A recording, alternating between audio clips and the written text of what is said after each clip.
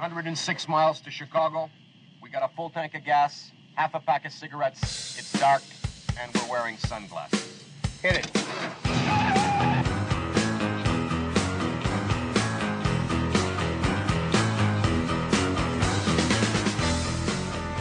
And I stand where I've said I stand in the past, that a patient's room is too narrow and small and cramped a space for a woman, her doctor, and the United States government. May I respond? Oh, bop. He was a neat talker.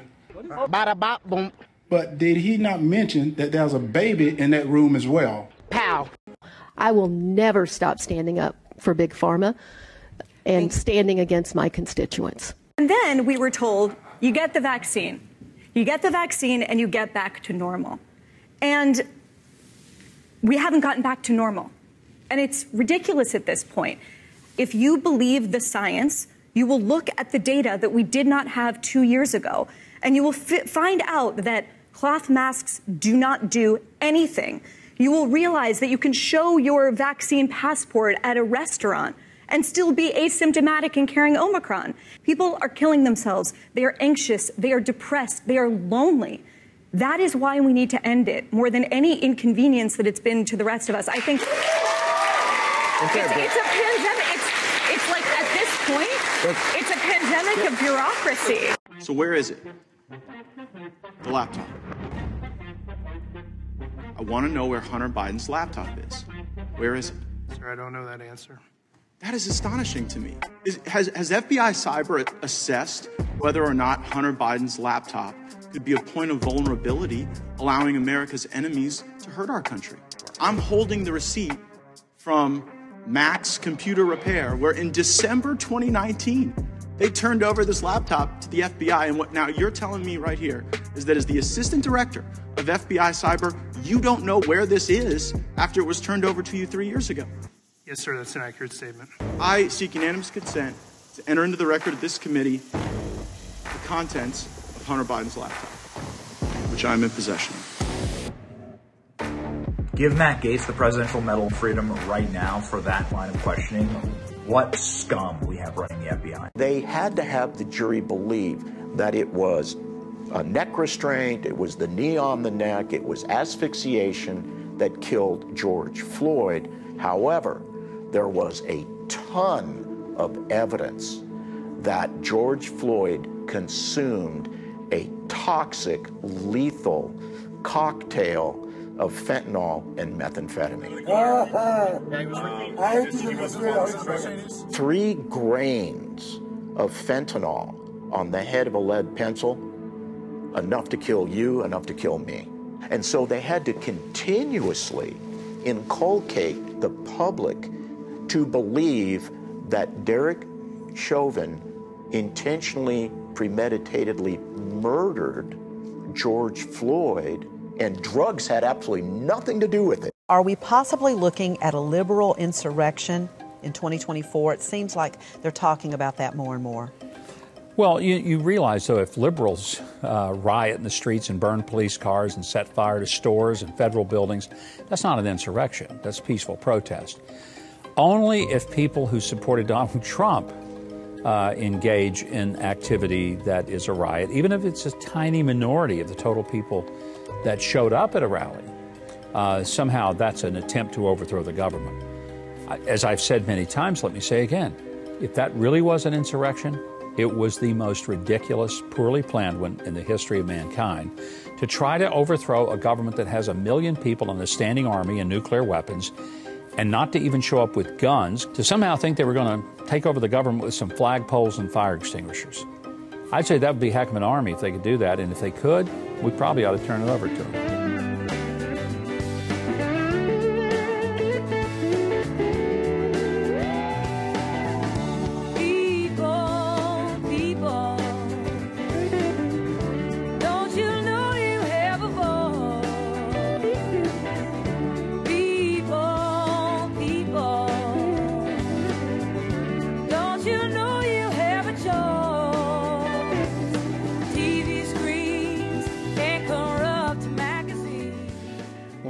This is Lou Benninger. You're listening to No Hostages Radio, episode number 186. And to appear on October 22nd, 2022. Thank you for listening. A few ways to get a hold of me. You can reach me by phone or text at 530-713-1838. I'm on the left coast, California, northern. You can also reach me by email if you want to send me something, forward me something, tell me something that you want to write out. NoHostagesRadio.com is my email.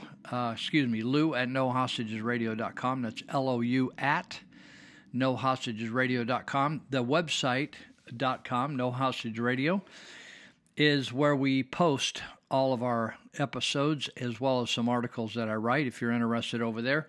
You might be interested in a live show we do also on every Saturday at KMYC, 1410 AM. You can go on that website, KMYC 1410 AM, click on live, or you could go to 365 Live. And it's Live 365. Sorry, live365.com. Click on radio, put in KMYC. You could listen live from 10 a.m. in the morning till 1 in the afternoon. We cover some similar topics, sometimes same, not same all the way through, but it is live, so it's a little different. If you're interested, I know that's a lot to listen to. So this show, if you're new, is 6 20-minute talk segments with some clips in between that are educational. I spend a lot of time researching clips that might be helpful to you to hear from people that are smarter than I am. So that's what's going on here. I want to mention for those that are in the local area here of Yuba Sutter counties that the Sutter Yuba Republican Women Federated, their next meeting is November 17 at 11:30 a.m. So basically it's a lunch meeting. They're going to conduct that meeting at Pizza Roundup. That's in Marysville. So since they're a Sutter Yuba, that's two counties. Since they're two counties, they're meeting sometimes in Sutter County, sometimes in Yuba County, sometimes up in the foothills of Yuba County. This one's in the Flatlands at 2004 Covalad Street, what they call East Marysville, 2004 Covalad Street, Marysville, California. And you can reserve a spot for that event by going to syrepublicanwomen, plural women.com, and let them know what you're up to. Or if you don't have a website, a way to get to a website, you can dial up 530-632-6195, 530-632-6195. We're trying to develop that organization into a strong conservative organization. Not only women can attend the luncheons, but men can also. They're welcome, and men can be members, even though it's a women's organization. They allow that. So I don't know the agenda, but that's we'll probably be talking more about that later. But it's November 17th. That will be after the election, the first meeting after the election, 2004 Covalad Street, East Marysville. It's right out by Kynoch Elementary School, if that helps you. Okay? All right. I also want to mention one of my favorite things to do is to go to dramas at the Creative Light Theater, which is hosted at the Embassy Theater on Church of Glad Tidings campus at 1179 Eager Road, north of Yuba City in Sutter County. Creative Light Theater, they put on 2 or more plays each year. They usually have one in the spring, and then they have one in the winter time, right about coming into Christmas season. So this one is called Comfort and Joy. It's December 9 through December 13th. Every night, December 9 through the 13th, and it's 7 p.m. each night. It's free. You do not need to procure a ticket to get there, to get in. Sometimes they do that just to manage the crowd, but it's 1179 Eager Road again. That's right off Highway 99 or off Live Oak Boulevard. Eager Road runs between the two, north of Yuba City. And it always has a family theme. This isn't going to be a transgender storytell hour or a stripper hour or anything that you would see in the public school system or the government schools. This is a family theme. There'll be refreshments there that you can tap into if you like. It's just a fun kickback night with a good message. So the message is set up during the Civil War. It says the Wright family with their 4 daughters are celebrating the most magical Christmas of all because, or before the oldest leaves the nest to be married. Jump forward 17 years, the Civil War's in full swing. Husbands and cousins and servants are all fighting for the Union. Christmas looks different now. No decorations, no presents, no celebrations for the children of our girls. And but what they do have is family, love, and traditions that recall the most beautiful gift of all, God's Son, born for all men and women, the pure heart of Christmas. This original musical will stir hearts with the power of love and family when life becomes overwhelming and self-care is vital to carrying on. Self-care is kind of a new concept we have nowadays, right?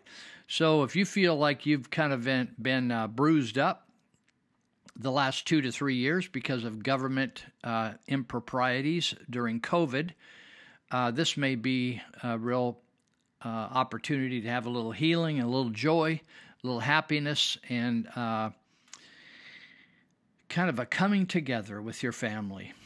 And so I want to mention Tom Sowell, the amazing 80-some-year-old economist, says no nation ever protested its way from poverty to prosperity or got there through rhetoric or bureaucracies.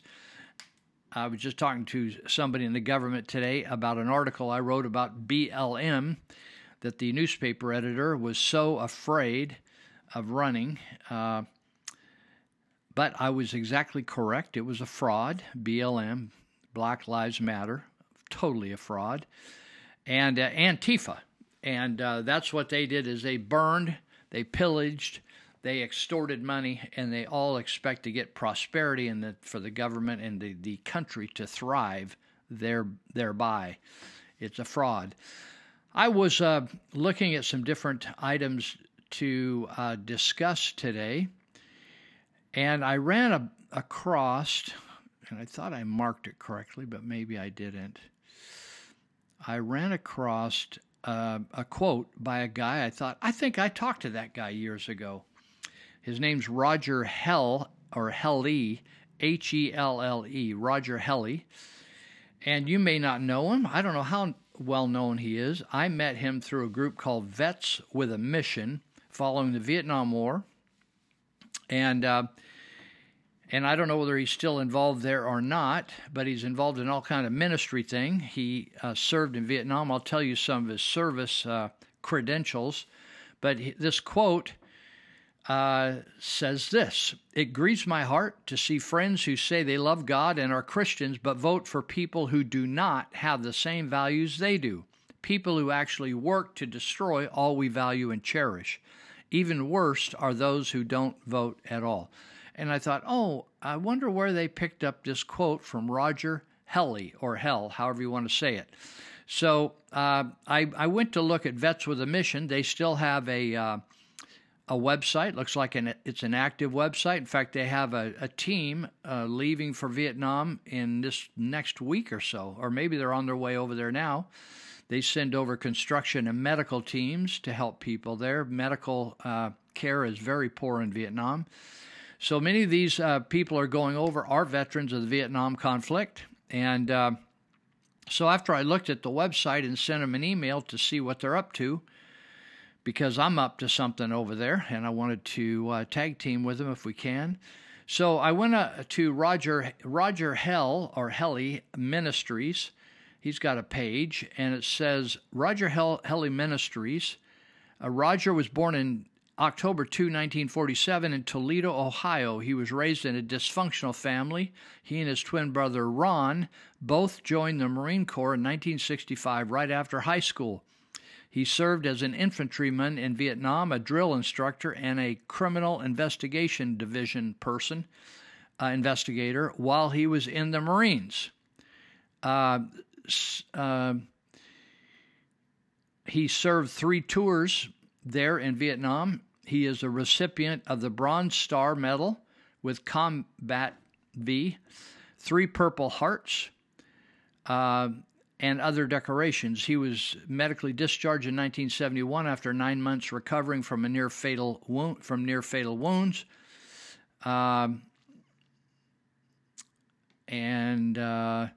He's written some books that you can find him on Amazon.com or one of these other places. But he had the reason I think this came to attention was a guy named Mark Alexander has a Patriot column. Saw this article that Roger Helly wrote, and I wanted to pick up on it and comment about it. He says, the title is Who Pushed the Self-Destruct Button? And he says, we keep sending the same people back to Washington, D.C. to represent us, which for the most part doesn't happen. And then he goes on to tell a story, a parable, or maybe it's a story that actually happened to him. He said, every day Tom showed up for work on his construction job. Every day at noon, the workers would take their lunch break. Tom would sit down, open his lunchbox, and pull out his sandwich. Every day, Tom would look at the sandwich and complain, peanut butter sandwiches, I hate peanut butter sandwiches. After weeks of this, one of the men finally said to him, why don't you ask your wife to make you something different? Tom replied angrily, leave my wife out of this. I pack my own lunch. Well, we laugh at this example, Roger says, but if we put it into the context of what's happening to our country, we, like Tom, are doing it to ourselves like peanut butter sandwiches. Election after election, we keep sending the same people to Washington, D.C. to represent us, which for the most part does not happen. I'm talking about both parties. The congressmen and senators who seem to be fighting for our country's future are vastly outnumbered by do-nothings. And by the way, we're out here in Northern California, and we got Doug LaMalfa back in Congress. We got Jim Nielsen as our local senator here in California. We got James Gallagher. These are the 3 musketeers of do-nothings. Roger goes on in the next paragraph to say, election after election, we whine and complain and nothing changes. What is the definition of insanity? Doing the same thing over and over again, each time expecting something different to happen. And it grieves my heart to see friends who say they love God and are Christians but vote for people who do not have the same values they do. People actually work to destroy all we value and cherish. Even worse are those who don't vote at all. I believe there are 2 reasons for this. So I'm going to offer my opinion, and when you get to heaven, you'll see I was right. First, far too many Americans believe the news sources they listen to regularly. To quote Denzel Washington, if you don't read newspapers, you're uninformed. If you do read newspapers, you're misinformed. We're too lazy to do our due diligence, checking how our elected officials vote. We believe what we hear. How can anyone trust the mainstream media after how it blatantly lied to us for years? There's not enough space to hit even a few of the major scandals that have turned out to be media lies and misinformation. When media gets it wrong, they rarely go back and fix it. Why would we trust them to tell us the truth? The media simply spouts the left's narrative that half of America is evil, racist, homophobic, transphobic, blah, blah, blah, blah, blah. Are we tired of this yet? Ever since Obama entered the Oval Office, to question everything the left does makes you a racist. The other reason is directed to those who simply never show up to exercise a freedom that few nations on earth have, as we do in America, and that is voting. That's the freedom. Are you listening to the polls that are pretty much saying, don't bother to vote, your candidate's going to lose? Worse, you feel the system is beyond saving, so why bother voting? That's why more leftists than ever are in office today, because you've believed a lie. For the millions of Christians who have stayed home for the past few election cycles, over 20 million actually, your vote will make a difference. Even if half of you show up on November 8th, we will turn the tide. It's something to think about. So that's a great article by Roger Helly. By the way, if you're interested in going to Vietnam with vets with a mission, you can look them up. You can just do a Google search, do Vets with a Mission.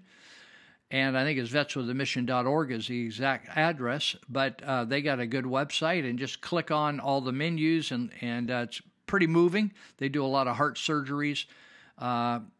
They do a lot of tricky type surgeries to change people's lives in Vietnam. And there's a number of guys. I think a guy named Chuck Ward runs it. I emailed him actually earlier today to see what's up, see whether we can help them at all, because we're going over there. They're going over there. They used to go over there 2 or 3 times a year. We go over there outside of COVID times. We go over there two or three times a year as well. We're going to leave and take a team at the end of November and be gone about 12 or 13 days.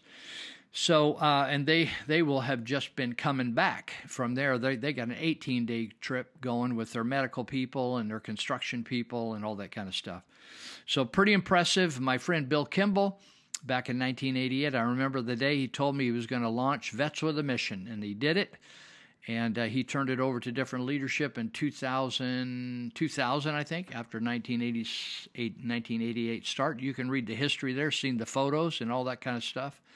Vetswithamission.org. They can also use your donations, and they are a lean and mean organization. They don't have a bunch of high-powered, high-funded, richly rewarded board members. They're all servant-hearted guys and gals that are giving their life. In fact, some of them actually moved to Vietnam and live there on a pauper salary. So if you're new to this show, we have a bunch of folks that don't like us, so they don't help us. And then we have a bunch of people that do like us, and some of them help us. And I want to give them some honor and some respect and some notoriety, because they're out there earning a hard living. And one is the YS Junk Angel. That's Ira and Gina Burrows. They're picking up all the garbage and all the trash and moving waste and appliances and getting rid of all the stuff, cleaning up America one property at a time. Ira was a San Francisco firefighter, fired because he wouldn't take the jab. So they're filling in income by moving people's junk. So you can reach them very easy by text or call at 530-329-3113. And they're quality, wonderful people. They have raising 5 kids here in Yuba County. 530-329-3113, ysjunkangel.com. And also Israel Garcia runs Little Billy's Excavator and Backhoe Service. He is a Marine, a veteran Marine, served overseas, risked his life for you and me, and we should use him if we can. If we need any backhoe work or excavator, that's Little Billy's. That's a text or call 530-300-6010. 300-6010. He's based in Yuba County, but he'll travel throughout Northern California, and he will do you right and do a job that you'll be proud of. So whether you need to dig a hole, fill in a hole, flatten something, build a mound, he can do it all, and he'll do it and treat you right. All right, then we have, I'll try to get this in, All Power Services. That's Will Fanning and Josh James, and they're fixing anything that has to do. Friends of mine said, hey, we're taking our jet skis over there that need some repair. That they fix everything that has power to it that's broken or it's not running right. All Power Services, text or call 530-844-0347. They are located here in Yuba City at 1469 Stewart Road. That's right off Highway 99 going towards the Buttes. You can also email them at allpower1469@gmail.com, allpower1469. They can fix everything, big rigs, small rigs, recreational rigs, lawnmowers, weed eaters, chainsaws, wheelchairs. They fix everything. And they're also steel fabricators. So if you need some extensions built on your truck or hitches or things that you need to build a equipment rack on your truck or something for your business, whatever you want with steel, they got it down. They've done a lot of steel work for me. They built a gate. They've done all kinds of stuff that I needed for different volunteer projects, and they're always into helping. So All Power Services, 844-0347. They even helped a friend of mine fix his crane that was hanging up over a person's house. And no one else wanted to do it, but Will went over there and fixed it. We'll be right back and do our second segment. Life is funny, skies are sunny, bees make honey. Who needs money? No, not for me.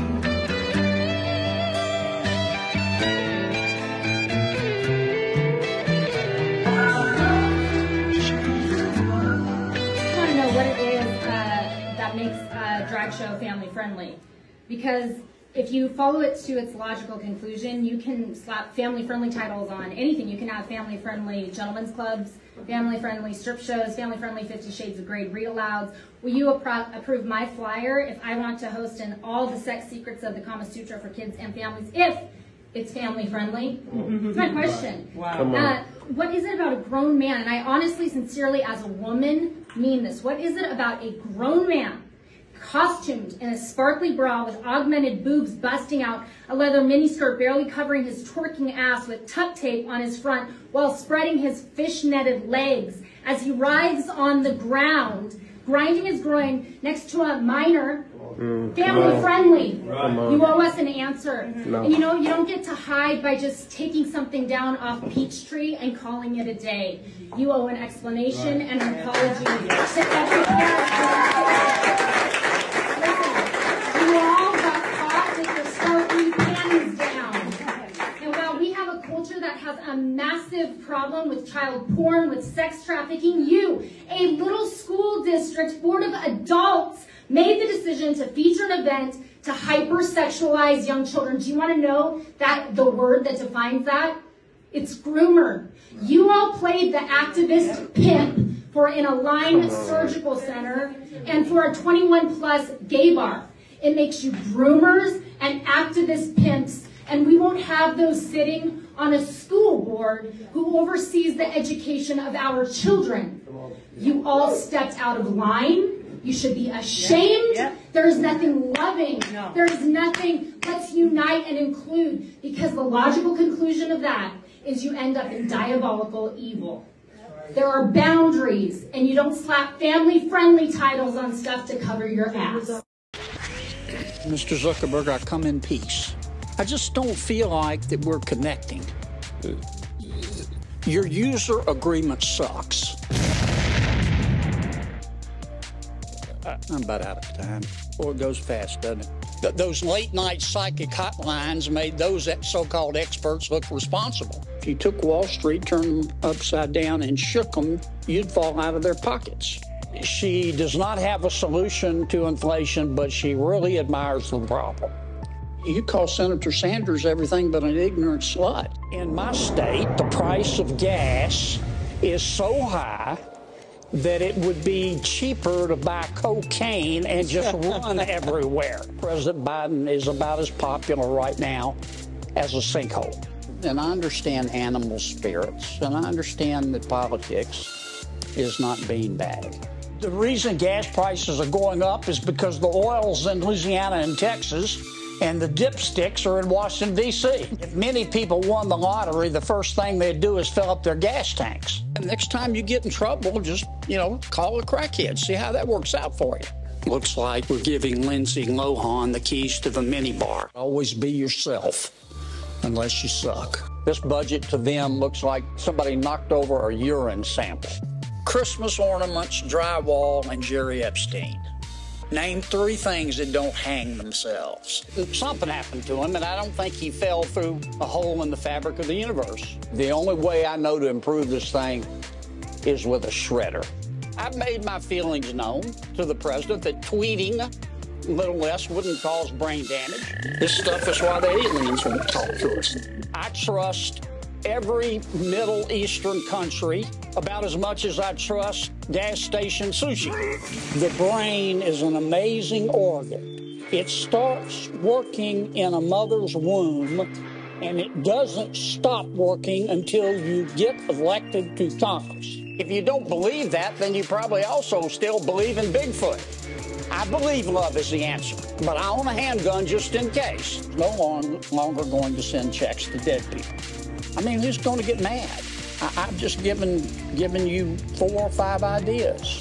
I'm not pretending that I just discovered gravity or something. Fill out a hurt feelings report and let us move on here and try to run government. I mean, Chicago is now the world's largest outdoor shooting range. He looks like a smart guy. He probably washed his hands before it was cool.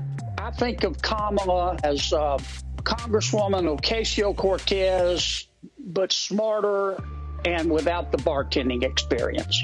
Every single day, reality calls, and the Biden administration just hangs up. Life is hard, but it's harder when you're stupid. I don't know why we have to give money to countries that hate us. They should be able to hate us for free. Looks like we're giving Lindsay Lohan the keys to the minibar. They wanted it like Ben wants J-Lo. Frankly, I can't because I can't get my head that far up my rear end. Somebody at the White House has been smoking the devil's lettuce. My car doesn't run off fairy dust. The mayor needs to take her meds. My car doesn't run off unicorn urine. The lesser of two socialists is still a socialist. Words can't express how much I don't care. Here's how you know if you have a hard job. If you work out the day you went to work, you don't have a hard job. Right? Like my grandpa, he worked in a sheet metal factory. You know what they did? I don't. I just know he wasn't knocking off at lunch to do his spin class. It's like, you guys keep an eye on my welding mask? I haven't sweat enough. I'm gonna do some hot yoga. And then I'll be back to finish this bridge. I read about some squirrely guy who claims that he just don't believe in fighting. And I wonder just how long the rest of us can count on being free. They love our milk and honey, but they preach about some other way of living. And when they're running down our country, man, they're walking on the fighting side of me. They're walking on the fighting side of me. All righty. Let's move on.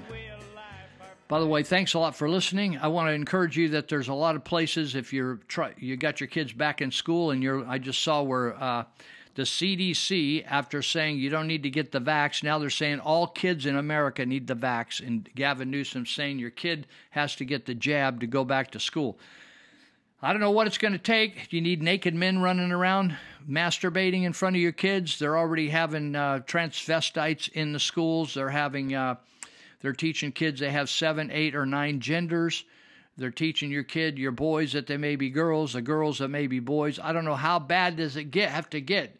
Your kid spends 8, 9 months in school and can't read, can't do math, can't find his way around America. There's lots of schools. There's lots of options out there. So if you need options, why don't you just text me at 530-713-1838. We can have a talk. I'll handhold you through some school options in the Yuba Sutter counties area. There's a lot of private schools. They're good schools. Some of them are Christian-based, and that's even better because kids need a moral foundation. I did not have a moral foundation. They taught me all the way through the school system at Marysville that I came from a monkey, and when I got out of school, when you know you came from a monkey or think you did, you're one lost dude. And I was, and so I decided to do drugs for a number of years until I met Jesus. So I got all straightened out. I want to read this. I've been reading this every once in a while. Alexander Hamilton, 1774. He was around 20 years of age when he wrote this. Not many 20-year-olds I know could have written something like this. Because this really, it shows a very mature person on the inside. Alexander Hamilton wrote, "Is it not better, I ask, to suffer a few present inconveniences than to put yourselves in the way of losing everything that is precious?" And then he goes on to say those things that are precious. What's precious to you? Your car? At that time, there were no cars. So he could have said your horse. The precious things Hamilton's referring to that you're going to lose is your lives, your property, your religion are all at stake. He said, I do my duty. In fact, if you read in Ezekiel, in the Bible, just look up the book of Ezekiel and look up the 3rd chapter and then jump on over to the 33rd chapter. And you say, well, I wonder how he came up with his duty at 20 years of age.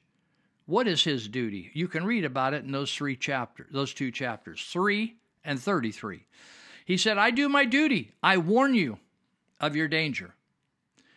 If you should still be so mad, that means screwed up in the head, not angry, but just confused, as to bring destruction upon yourselves, like it's said, he didn't say this, I do, it takes somebody with real brains to build a barn. Any jackass can kick one down, and we got a bunch of jackasses in America today kicking the barn down. And he says, if you should be still so mad as to bring destruction upon yourselves, if you should still neglect what you owe to God and man, you could see his philosophy, you cannot plead ignorance in your excuse. Your consciences will reproach you for your folly, and your children's children will curse you. Can't you imagine your children's children cursing you? Like, oh yeah, they read about how dreamy and amazing that America used to be. The kids read, when they're becoming adults, and they thought, wow, my grandpa was living back then, or my dad was living back then, and now how'd they let it get so funky? How'd we go communist, right? They will have plenty to curse you with. Good for them. We deserve to be cursed. Do you remember the days? You remember Ralph Nader?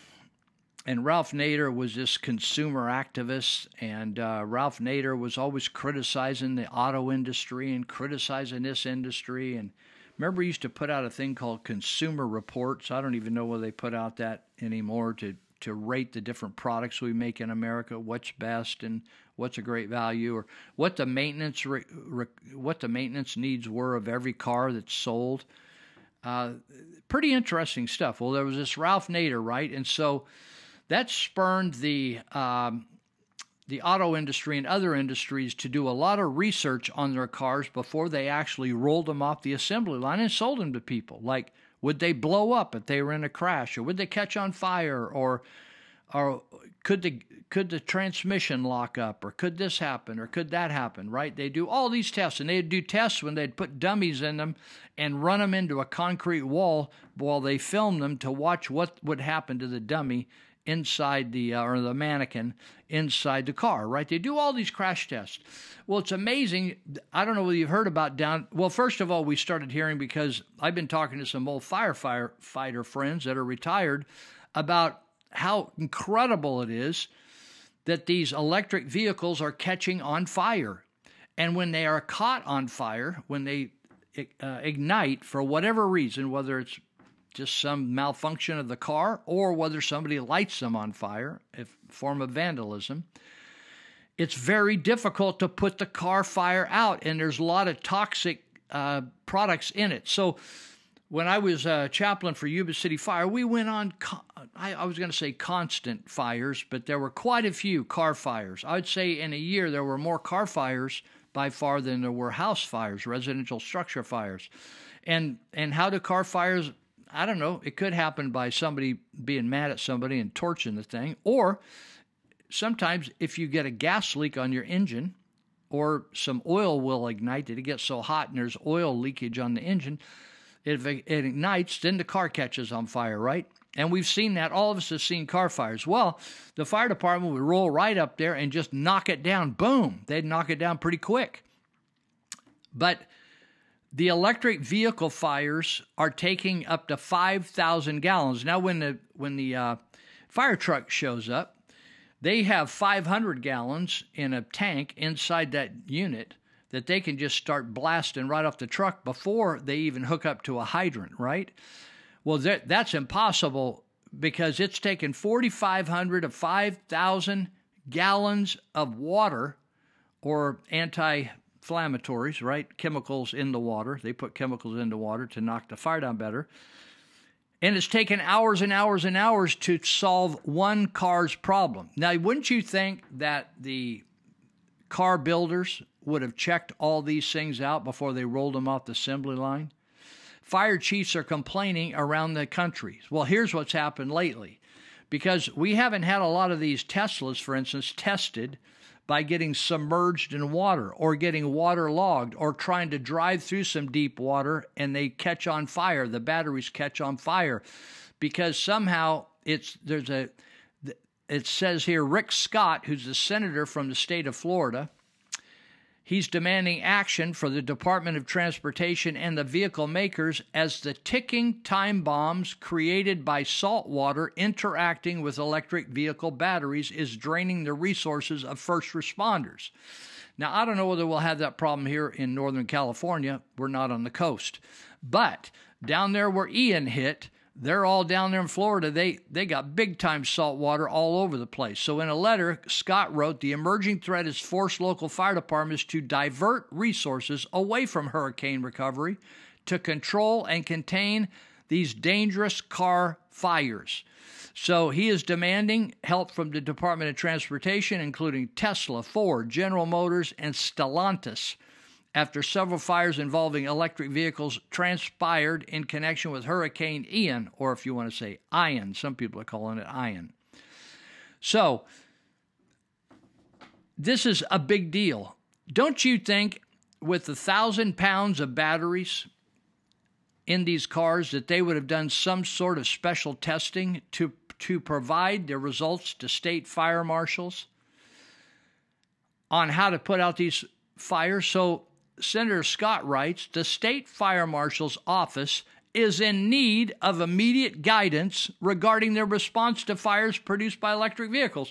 Now, is this another result of Democrat-led baloney where they say, oh, we're all going to go electric vehicle, and then they turn around and say, but you can't charge them because we don't have enough electricity, right? That's a Democrat thing. Like we're going to have hot dogs for dinner, but we don't know where to buy the hot dogs. That's how Democrats think. So what's happened is we have lithium batteries corroded by salt water. And when that corrosion takes place, it can set off an explosion and a fire. Now, don't you think that the National, what do they call it? National Health Transportation Safety Board or something like that. It's here it is, National Highway Traffic Safety Administration. I had a friend from Yuba City that used to sit on that board. National Highway Traffic Safety Administration, NHTSA.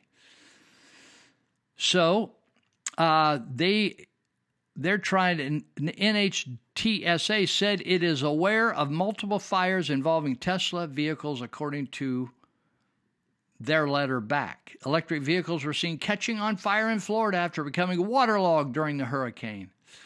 So here we are. We have these state-of-the-art, supposedly, vehicles.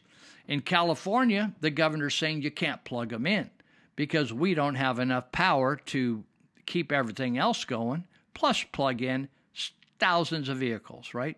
And really, they are still in far minority. There's just a handful of a few thousand vehicles out there. We're not talking about millions of vehicles out there that are electric. But everything that's electric, don't you know, I have an electric toothbrush. I don't have many electric things, but my computer's all plugged in all the time. But I try to keep it low because I don't want to keep people from getting to drive their car. So Newsom says in August, California, he said this August, declared that all new vehicles sold in California must be zero emission by 2035. Now, either Jesus is going to cause fossil fuel cars to have zero emission, or we're going to be having all electric vehicles by 2035. But I'm going to have come to pass by then, so I'm not going to have to even write an article or talk about it by then. Somebody else is going to have to pick it up. So, I wanted to let you know about that. So I would definitely not buy an electric car. They're a total loser. In fact, about 20%, I'm told, of electric car owners are trading in their electric cars and turning back to fossil fuels. Now, if I drive down to San Francisco every once in a while to jump on a plane and fly to Vietnam or thereabouts, Cambodia, Vietnam, somewhere over there. And I have gotten involved in some traffic jams down there that took hours to get out of. Not because somebody did anything wrong. There were just a lot of cars needing to get out of town. And I have been grateful that my car was full, baby full. And usually as soon as I leave the car lot where I'm parked, when I pick up my car after flying back from Vietnam, I fill it to the top because I know that I may be sitting on that freeway, idling away for hours. And I'm telling you, these electric cars cannot do that. Cannot do that. So let me cover some. I've been following deaths and destruction. I may have mentioned this last week, but I was talking to somebody this week who said that 4 or 5 of their loved ones died from the jab, after they took the jab, and that all their loved ones, the rest of her family, no one died over this last year or so, and none of them took the jab. That's just anecdotal evidence. We were talking about it. She wanted my help to straighten out some financial situations, and we got to talking about the jab. So I've been following articles that talked about people dying. Now, the media, as you know, is pro-jab and pro-Fauci and pro-Biden, so they're not going to be telling you the truth. And what I want you to do is use your common sense, right? So I've asked over and over, week after week, do you know of any kids when you went to high school or college that were athletes or just healthy kids? I'm not talking about somebody who was born with severe developmental defects, right? Or they had a bad heart they were born with. I'm talking about just regular folks that are healthy, all of a sudden just drop dead. Not drug overdoses, just drop dead, and they can't figure out what in the world. So there are literally weekly, there's people all over the world dropping dead of all kinds of ailments that those aged people should not have. So the title here is former NBA player Caleb Swanigan, dead at 25. Now, most NBA players are just getting warmed up at 25. Caleb Swanigan, he's a former first-round NBA draft pick and Purdue University first-team consensus All-American, has died at 25. What happened? His family confirmed his death. It's been attributed to natural causes. Now, people, that is just ridiculous. That is ridiculous.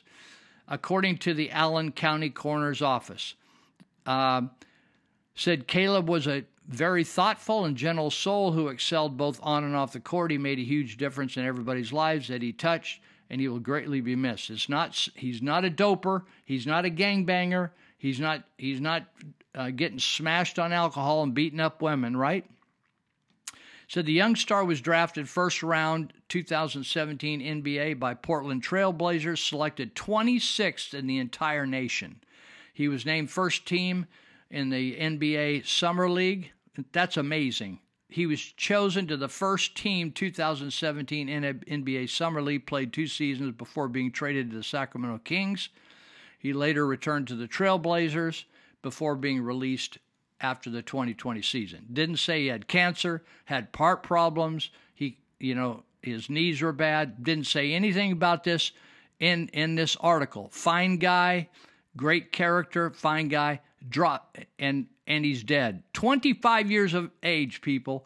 I didn't have anybody, young people like that, die unless they drug overdose back in my time. Or they got killed in Vietnam, or got killed in a car accident. But just dropping dead as a young person, forget about it. This is another artist collapses on stage. You've been seeing the artists collapsing and dying on stage.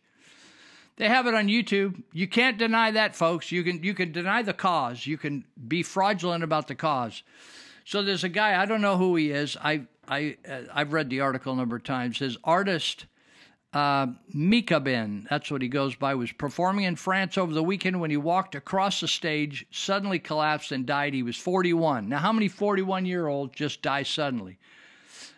He's a Haitian singer. He was born Michael Benjamin, changed his name to Mikabin, stage name, made an appearance at the Accor Arena in Paris as a guest of Haitian group Karami. In a clip that surfaced on social media, Mikabin finished his set, walked off the stage when he suddenly, while he was walking off the stage, collapsed in front of thousands of fans. This isn't rumor, people. This was videoed. He dropped on stage, just like comedians have collapsed on stage and died. All kinds of people are dying. Said former Haitian Premier Jean-Henri Cayant praised Mikabin as one of the most talented artists of his generation. Micah Ben was expecting his third child with his wife, Vanessa. Like, wasn't a meth addict, a heroin addict, wasn't any of those things. They asked for people to pray for them. I want you to just think about that. So people are dying left and right. Do you think the government's taking any responsibility? Nope. They're like the two bears in the Larson cartoon. You ever seen those two bears in the Larson cartoon, both standing on their hind legs? And you're looking through a scope with the X on the end, and you're looking at the two bears, and the one bear is looking at the other. The one bear is looking in the scope and pointing at the other bear, saying, shoot him. That's exactly what's going on in our boards of supervisors, our city council, our state government, and our federal government. Everybody is running for cover and said, blame them. You know what we lack? I was talking to somebody today, and I was mentioning it. What we really lack is some of the children of the supervisors to drop dead. That's the only way we're going to get any concern from them. In other words, if their children are okay, they don't give a damn about your kids. That was just like a dirty Dan Flores when I questioned whether the Sutter Buttes Little League should be masking those Little Leaguers. He attacked me as being against Little League and against volunteerism, which I've done more of both than him. I could teach him a thing or two. And I'm not into masks. I never was into masks. I knew they were fraud from the beginning, et cetera, et cetera, et cetera. So the government is not going to take any responsibility, and they're going to deny, just like the military denied that Agent Orange was killing people during Vietnam, and they denied it for decades until most of those folks got diseased and died. And then they started saying, well, maybe it might have done something. Yeah, we can kick down some money to some of the survivors, right? Agent Orange. We're going to be right back. We got 4 more segments to go. This could use a brand new coat. That's not allowed, I'd warn you, don't. That guy is crapping on the ground. Hey, it happens. Wait, how's that even allowed? Because you're living in a clown world. A cool to pull your pants on down world. There's only one you can paint brown world. You'll never guess which one in clown world. The cost of rent is getting dear. We should build our new neighborhood here. Zoning forbids new housing builds. We were actually just gonna throw up some tents and, do some heroin. Well, that's acceptable in clown world. Hey, can't let children walk downtown world. They're playing hopscotch, look around world. They're avoiding needles. Oh, it's okay in clown world. He saved that disabled lady. Risked his life to save 2 babies. And to his valor, we're in debt. Wait, have you had your booster yet? Well, I've had COVID, and I had an adverse. Looking for a new job in clown world. Risk your life so they don't drown world. A down is up and up is down world. Fired is dangerous, but from clown world. Oh, we're all living in a clown world. A common sense cannot be found world. You can paint the sidewalk brown world. We're living in a clown world. And we begin this Sunday morning with corruption at the highest levels. A string of evidence revealed last week about just how hard the FBI tried to take down Donald Trump, regardless of not finding any evidence of Russia collusion. And all the while covering up for Clinton crimes and Biden lies. The FBI paid Igor Danchenko $200,000 to stay on the FBI's payroll for 3.5 years, including during the Trump presidency. Also offering Christopher Steele $1 million to corroborate the made-up attacks against Trump, something he could not do. In addition, 2 FBI analysts testified that they wanted to interview a Clinton operative who was actually planting the Russia story. But they were told by Robert Mueller's team to stand down and not interview Clinton's PR man, Charles Dolan. Joining me right now is Devin Nunes, the man who blew open the Russia collusion lie from day one, detailing the scam in 2018 with his Nunes memo, while still the chairman of the House Intelligence Committee. He is currently the CEO of Truth Social, which has been the #1 downloaded app on the Google App Store for 48 hours. Devin, good morning to you. Congrats on the App Store. Hey, thanks a lot, Maria, and it's great to be finally fully open for all the American people and the people in the United Kingdom, but thank you. I want to talk to you about something you know very well, exactly what went on in this Russia probe and the Igor Danchenko trial. Give us your sense and reaction to the headlines we saw this week that I've just detailed. Yeah, I think I look at this in three major revelations.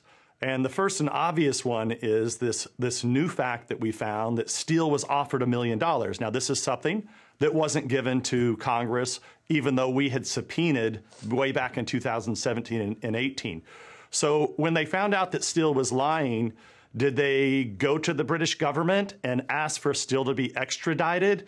Or did they? No, they didn't. Instead, what did they do?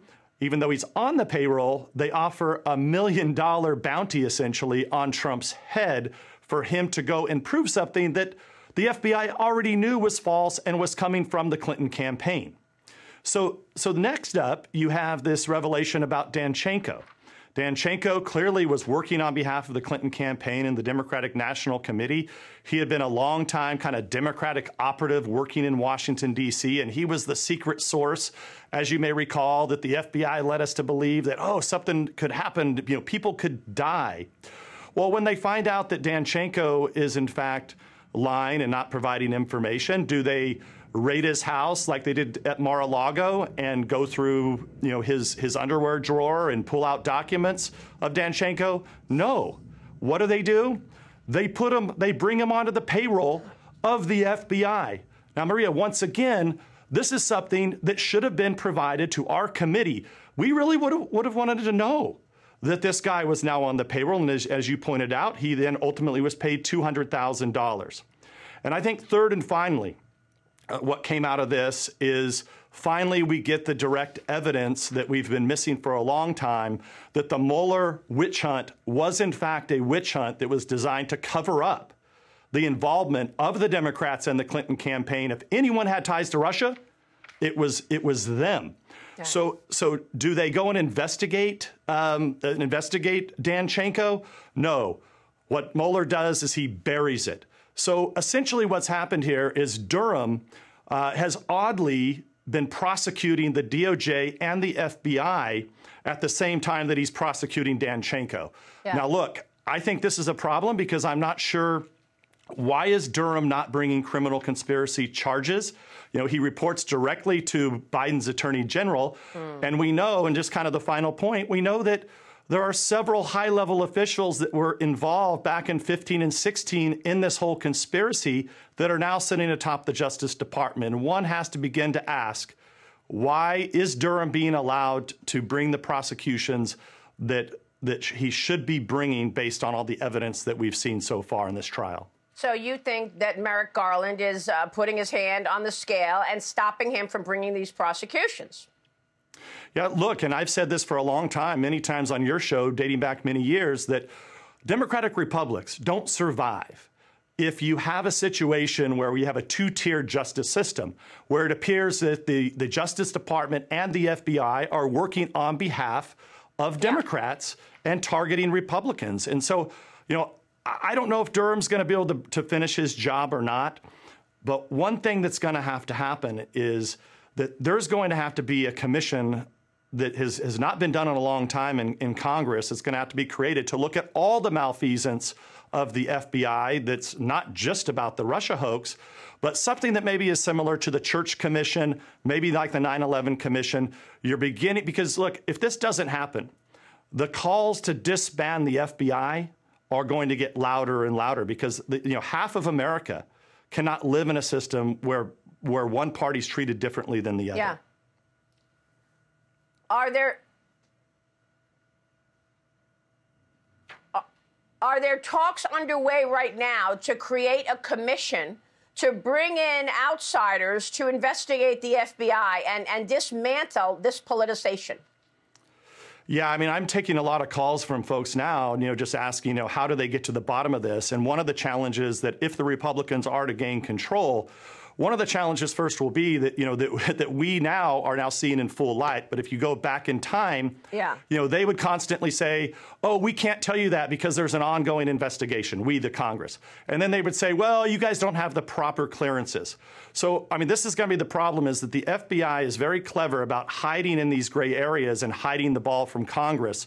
So, look, this is a bad situation for the Republicans to be going into, but at least we have the bad experience over the last 5 or 6 years.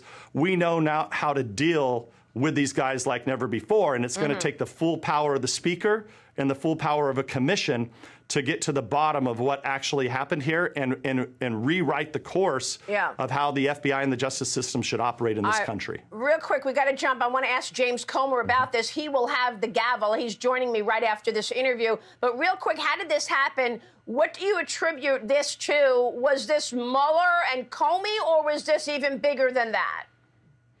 I think it's pretty simple, right? You had the Democrats under Obama and Biden that conspired to go out and get President Trump at the time, and Republicans, and they got knee deep in it. They were worried about the Hillary Clinton emails being exposed before the 2016 election, so they decided to frame Trump and try to create an October surprise.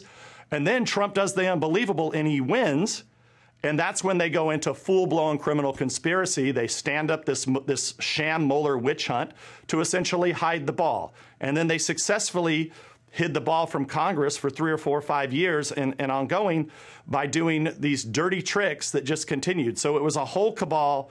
It's clear for the American people to see, and now it's going to be up to a Republican Congress to get to the bottom of what happened.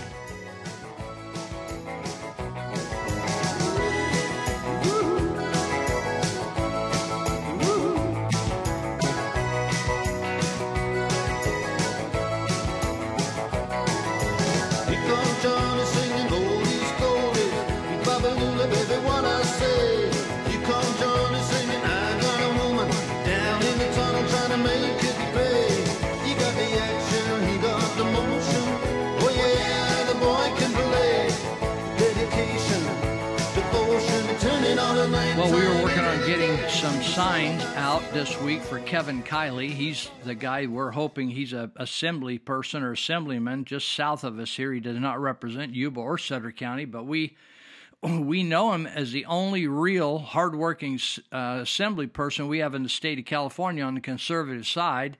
So we've been donating to him, hoping that he can get elected to the House of Representatives or the United States Congress. Either way, same. So he's running, and he's representing just a little bit of Yuba County up in the hills, so we've been trying to get some signs up there.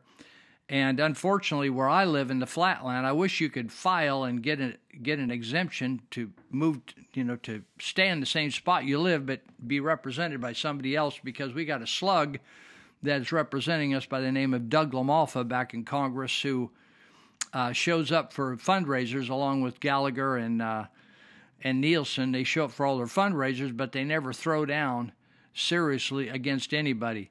So Kiley, he's been writing blogs for quite a while now, and I kind of ran onto him during the COVID fraud, and so he was blogging about that all the time. And so this blog is called Our Closing Argument. So if you can donate, you say, oh, well, if you may think I'm not in his district, so I get a little buy on donating to him. I want you to think about the fact that many of the people that are really effective Congress people and senators don't belong to California. And unless you're willing to donate to the ones who are doing effective work around the country, you're going to lose them too and have nobody to represent you. So if you don't have anybody here at home to represent you properly, you should support people outside your district, as they say. So I've supported financially Kiley in talking about him. We've tried to get him to events here, and I've sent some money over there. So he says, we are 3 weeks from Election Day. And last night on Fox News, interviewed by Steve Hilton, I previewed my closing argument. In other words, like in court, they do a closing argument.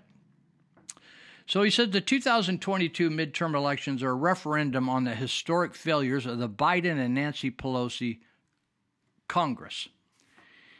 on Joe Biden and Nancy Pelosi's Congress. And our race for the House of Representatives, the high-stakes battle for a rare open seat, presents this choice as clearly as any in the country. I launched my campaign by vowing to fight Biden and Pelosi's radical agenda just as hard as I fought Newsom and the supermajority. As our opponent, Kermit Jones, launched his campaign by vowing to keep Pelosi and the House Democrats in power so they can make even more changes to our culture. That is the simple choice. Go further down the road we're on or move in a new direction. Here are 5 reasons for all voters, Republican, Democrat, or Independent, to vote for the new direction. First, Biden-Pelosi Kermit agenda of even more changes means higher gas prices, higher grocery prices, more illegal border crossings, and even more crime. There's an indisputable cause and effect relationship between these policies of the last 2 years and the declining strength, vitality, and quality of life in our country. Second, the Biden-Pelosi Kermit agenda aims to make our politics even more one-sided. We have one-party rule in Washington and one-party rule in Sacramento. What has resulted is ever more extreme policies, a total lack of accountability, and the highest level of public dissatisfaction on record. Number 3, the Biden-Pelosi Kermit agenda serves special interests rather than the public interest. That's why they shut down our schools, harmed millions of kids in defiance of all data and common sense. That's why they're trying to nationalize AB 5, which stole the livelihoods of California's freelance workers as a payoff to wealthy persons. You remember that's the gig law, that if you want to get a little side job and get a little side business going after you finish your 40, 60 hours you work for somebody else, it's illegal almost to do that anymore in California, AB 5. That's for freelancers, what we call gig. You got a little gig on the side. Fourth, the Biden-Pelosi Kermit agenda is rooted in division. After pledging to unify the country, Biden has demonized the opposition party unlike any president in American history. Kermit has followed this example with fear-mongering ads that even the Sacramento Bee called false. And finally, number 5, the Biden-Pelosi Kermit agenda seeks to normalize the government control of the last 3 years. Newsom gave the game away on April 1, 2020, when he declared the coronavirus an opportunity for a new progressive era, predicated on expanding government and reducing our freedoms. In sum, the Biden-Pelosi Kermit agenda takes Newsom at his word when he says California is a model for the nation.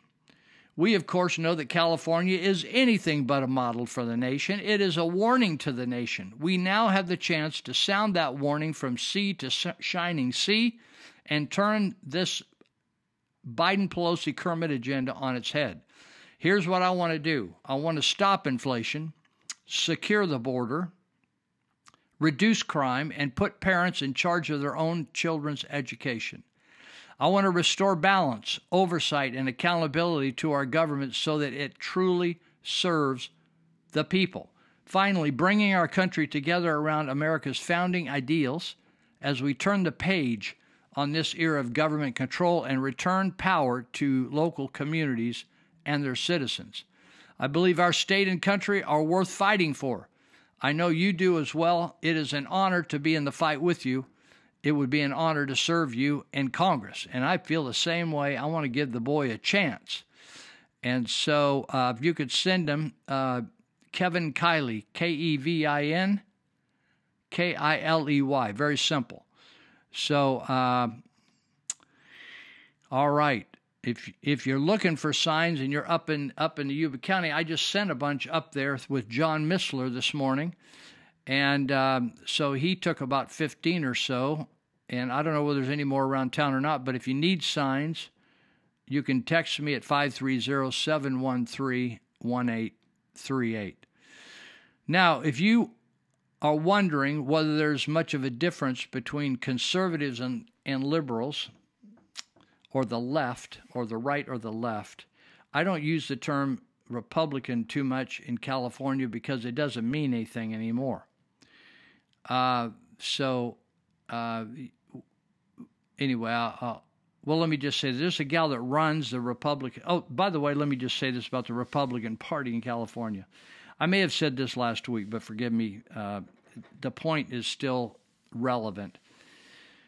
So the ballots have been in people's hands now for over a week, more than a week. In other words, people could have voted. They could have did their ballot and mailed it in, did their ballot, handed it in, did their ballot, in other words, marked it, and they could physically hand it in at the polls. So many options, right? Don't you think that if you're trying to persuade the population or educate the population to vote a certain way or vote for a certain person, that you would get your literature explaining about that person or that policy or that way out to them so they have time to read it and think about it and chew on it, chew their cud, and talk to their friends about it, and then vote. So after I had my ballot and I already not that I would change because I knew what I was doing, I opened my ballot and I just went ahead and just marked everything and set it aside. 2 or 3 days later, I get a mailer from the California Republican Party. And you know what it was? It was trying to convince me to vote. Now, I get my mail all the time. This isn't an accumulation of mail that laid around somewhere in the post office. I got it in the same day they put it in there. I got it. It was a list of how to vote for the various propositions from the California Republican Party. You think that made me happy? I can't remember when I gave any money to the Republican Party. Have I given to candidates? All the time, give to candidates. Why don't I give the Republican Party? Because it's not really conservative, and they're incompetent. And they're led by an incompetent woman by the name of Jessica Patterson. And you know what I hear about her every time I say, what in the world has that woman done? You know what they always say? She's a big fundraiser. I thought, well, why don't she let people screw her for money? You can make a lot of money doing that. So is that what we want, is a prostitute to run the conservative party? Is it like, oh, that's your skill? Fundraising? That's your skill? That's it? What do you actually stand for or believe, right? So what a disaster. So this week, I noticed Stacey Abrams, who ran for governor once before and lost. She thought she won, but they say she lost. And now she's running. She just is involved in debates with the current governor she lost to. And she has come out and said, she's a major figure in Georgia, by the way. She's just not a candidate for governor. She's a major figure in raising money for the Democrat candidates and getting people to vote. She's black. So she's working hard on those black folks down there. Because in the past, they voted racist. They vote like 95 to 97% black. It's like, doesn't matter what the folks did. They just, if they're the right flavor, they're going to get their vote. So Stacey Abrams, this is amazing. This is how far apart we are in this country. Now, let me back. I want to talk about abortion for something because she brought it up. She said this about abortion. She said that we could fight inflation by killing babies. I'm going to say that again. We have a political candidate that says we need to abort our babies to stop inflation, to slow down inflation. She said, having children is why you're worried about your price of gas. In other words, if you didn't have any kids, you wouldn't be running them around. It's why you're concerned about how much the food costs are. In other words, if you don't have anybody to feed, you just have to feed. You can get the $1 taco and feed yourself. In other words, if you don't have any kids, you don't have any food costs. In other words, instead of dealing with the cost of food, instead of dealing with the cost of gas, she just said, let's just kill the kids. I'm telling you, this is what she said with quotes around it. She says, for women, this is not a reductive issue. You can't divorce carrying an unwanted pregnancy. from the economic realities of having that child. In other words, maybe you have an unwanted child, you didn't plan on it, but you're going to raise it, and she says it's going to cost you money, and therefore you're going to have the impact of inflation on you. So that's a good reason to go get an abortion. I guess many people have criticized Abrams, saying that ending pregnancies would help solve inflation. Can you imagine? And this person almost became governor of Georgia. Ted Cruz says, this is despicable. I can't believe this needs to be said, but ending a human life is not the solution for inflation. Tom Fitton with Justice Watch or Judicial Watch describes it as a culture of death. Now, if you don't know much about history, which I don't blame you, the way they teach history in school is uber boring. But I've begun to dip into history since on my own. And let's see, what was I going to tell you about this? So this is what I'm going to tell you. So much of abortion, I've been aware of wide open abortion since the mid-'80s and have been trying to work against the openness of abortion and the willingness for people to kill their kids. For many women and for many doctors who justify doing abortions, they talk about convenience and ruining the person's future and their opportunities and all that kind of stuff. It wasn't they didn't need to abort the child because the child was dead in the womb or the child was severely deformed. It was about this woman did not want to have this child. It wasn't the right timing for her. If you go back in history, there's something devilish, and I mean literally devilish, about the tendency of humans in different cultures to purge and kill their children. And I don't have time to do a whole show on it today, but there were various, and we're talking about not just a couple cultures, we're talking about worldwide different cultures where people were trying to appease the demons. They believed in the underworld, the unseen world. They believed in the evil world, demons. And I used to talk to the Hmong about this, the Hmong people, H-M-O-N-G, from Southeast Asia and southern China. And the ones who follow the shaman, they believed that they had to deal with the demons, and they were constantly killing off their assets or throwing $100 bills in the air and lighting them on fire, because they would always be sacrificing their pigs, their chickens, and all their other creatures, and letting out their blood to do a number of things. Have a good harvest, have a good planting, have a child, become pregnant, all those kind of things. They were sacrificing all the assets, so the Hmong were some of the poorest of the poor because they were constantly appeasing demonic spirits. The same thing happened. You can read it all the way through the Bible. Different cultures sacrificed kids in the fire. They burned them to death. There were various terms in different cultures for the same demon god. One was Molech, M-O-L-E-C-H. And people took their newborn children and didn't abort them. They birthed them, and then they laid them into the stone hands or bronze hands of this idol that had a fire going on underneath, just like putting them on the grill of the barbecue pit, and they burned them to death. And they did it by the millions. And because of that, God became so infuriated because Israel got caught up in it, that he punished Israel for taking innocent blood. Now, we've been taking innocent blood left and right in this country. 50 million kids, and growing every single day.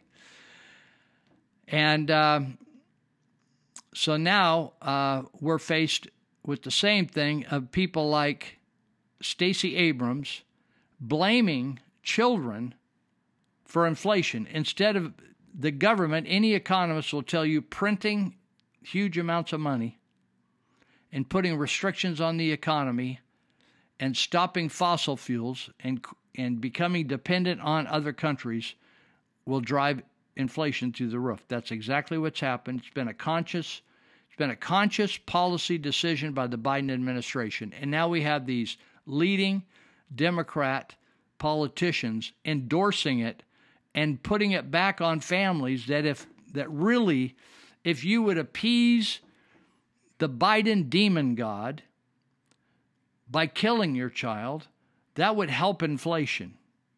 It's the same nonsense when they talked about COVID, that even though the shot may be dangerous, you should take it for the sake of society. That is crazy, people. That's insanity talk. That's people talking that's been on drugs. That's people talking that are deceived and they don't have any moral compass. They don't have a moral plumb line in their lives from which they make decisions. Now that's Stacey Abrams, and she is lost in space, baby. So we have some clips about some of these things. I'm not going to talk about them because I don't want to waste time talking about things that others can do better. So this Isaac Shorr, SCHOOR, and Brittany Bernstein wrote an article. And one of the quotes from their article is that Fauci has become a symbol for many of all that was wrong with the public policy response to the pandemic. Fauci has become a symbol for many of all that has gone wrong with the public policy response to the pandemic. Okay? So we have, as I started off the show today, talking to you about government officials running for the closet to hide, or to hide under the couch, because they don't want to be shackled or collared with the fact that at their hands, many kids were damaged, brain damaged, heart damaged, adults died, tens of thousands died in rest homes for no reason, just because it was bad public policy. We'll be right back for our fourth segment.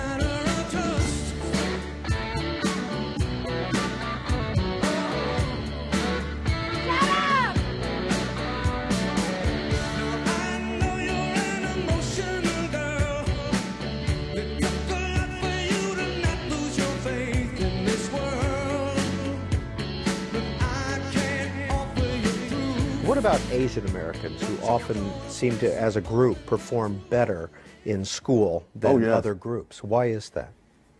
I think the one four-letter word we can't use is work. And they just work. I mean, I remember when I was teaching at UCLA and I had to go on a Saturday night to the research library. And as I looked around, almost everybody I saw was Asian American. I looked in vain for any black students there, not many white students there. So the following week when I go to class and I find the Asian Americans better prepared, there's no real mystery to it to me. They work. If they can't do that in safety, then a lot of times people find elsewhere to live. And so we've drawn a very hard line on that here. We're a law and order state. We're going to make sure that we keep the streets safe. And part of the way you do that is by supporting the people that wear the uniform. So we saw what was going on in other parts of the country. We saw what was going on with, yes, defunding. You had some of these prosecutors that won't prosecute criminals. You can steal from stores and they don't care. In San Francisco, steal $900 worth of stuff as long as you don't steal over $1,000. They just let you get away with it with no penalty. And so you see all this stuff that's happened. There have been a lot of media attacks on law enforcement, trying to create narratives that has been damaging. So bottom line is you have police departments across this country that the people that are out there risking their lives do not have the support of politicians, media, community. And that's not a good situation. Morale is very low, and we've seen the morale really since the Floyd riots has been probably the lowest we've seen in a long time. And so we saw an opportunity in Florida to say, we want to reward people who are going into this profession. We want to value people that are going into this profession. So I proposed, and the legislature enacted a program for recruitment bonuses for law enforcement personnel. So if you're coming from one of those states or one of those other cities where you're not being treated well and you come to take a job in any of our departments, municipal, county, or state, any of the agencies in law enforcement function, you qualify for a $5,000 bonus. And not just for people coming from out of state. If you have new people within Florida who have not been in law enforcement and they make the decision to go into law enforcement, they are also eligible for the bonuses that we were able to enact. And so, there's some places where law enforcement's targeted. We're doing the $5,000 bonus here, which is going at it in a much better direction. I think people appreciate it. Look, with all due respect, nothing you have said here is remotely credible. If you think that withdrawing Title 42 will decrease illegal immigration, I invite you to have that discussion with the members of this committee, maybe particularly on the Democrat side. I think they'd be fascinated to hear that. Believe me, I'll help them. I'm happy to talk about your testimony today. I'll be telling everybody about it. But you have single-handedly foisted on this country a mass crisis that is endangering children, that is leading to an avalanche of drugs in my state, that is increasing criminality. And for you to sit here and tell me that eliminating Title 42 is a solution and that nothing you have done has had any consequence and that border walls aren't effective and that third safe agreements aren't effective and Remain in Mexico isn't effective, frankly, sir, you have no credibility whatsoever, and neither does the administration that you work for. It's hard finding a good job. I was on an interview. The lady asked me if I'd pass a drug test. I was like, if it's written.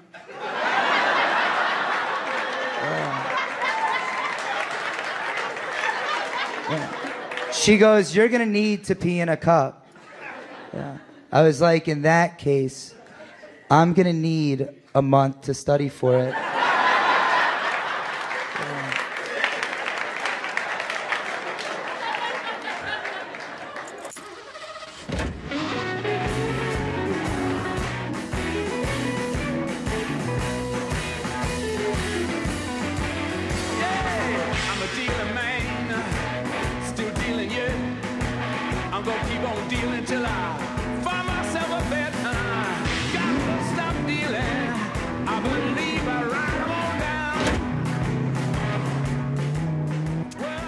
All right, I want to give a couple comments here about folks that are helping us stay on the air, KMYC air, or stay on the internet. That'd be No Hostages Radio. And that is the guys over at ThriftyRooter.net, the guys and the ladies. It is a co-ed operation. ThriftyRooter.net serves Northern California. They're based in Sutter County, but they're all over Yuba Sutter heavy and then out into the surrounding areas. And they do all kinds of things. Somebody said, I don't think they're like, somebody commented the other day, I don't think they do all kinds of plumbing. Well, I'll tell you, I'm not a specialist in the plumbing profession, but I want you to go over to ThriftyRooter.net and look at the list, the menu of things they do. It's kind of like deciding where you want to go eat, and then they say, well, what do they have there to eat? And they say, I don't know, the menu's like 5-6 pages long, like the Thai place I just started going to. It's on 4th Street next to where we do the radio show. It's called the Thai Kitchen. Let's see, Tao Kitchen, Thai Cuisine. And they have page after page after page of menus. So Plumbing Doctor has a big menu of things they do, from sending little creatures down the pipelines to see what's crazy down there, so they have to fix it, why it's doing what it's doing. They can pump out your septic systems. A lot of plumbing operations don't do that. They don't have the big tank trucks. They can do that. They can help you figure out the leach line problems, the lines in and the lines out of your septic system. I used to have be in places where we had septic systems. That's a unique problem that you have to maintain. Plumbing doctor or the Thrifty Rooter can take care of your business, and they'll do it quick. People told me, like, Lou, they were, from the time I called them, they were like there in 15 minutes at my house. That's incredible. So check out their website, thriftyrooter.net. You can actually send them a message, which is pretty cool. You don't even need to dial them up. You can, if you want to do it in the middle of the night. But they actually, I think, have responders in the middle of the night as well. But you can just send them a message, put down your problem, what you need, the address, the phone number, your name, boom, send it over there in the middle of the night if you don't need services in the middle of the night. However, you can dial them up at old school at 530-673-8201, 673-8201. Not all plumbing operations are the same, and some just are a better deal than others. You get the same job for less money. Don't you like that sound? I want to also mention North Valley Paralegal. I was just on the phone with Nellie Garcia, and we were talking about a friend of ours. She was helping them with a probate problem. They got all fouled up with the probate on their grandma, and it's become a frustration among the family members. And she took a look at it and said, well, this, and this is wrong, and we need to fix it.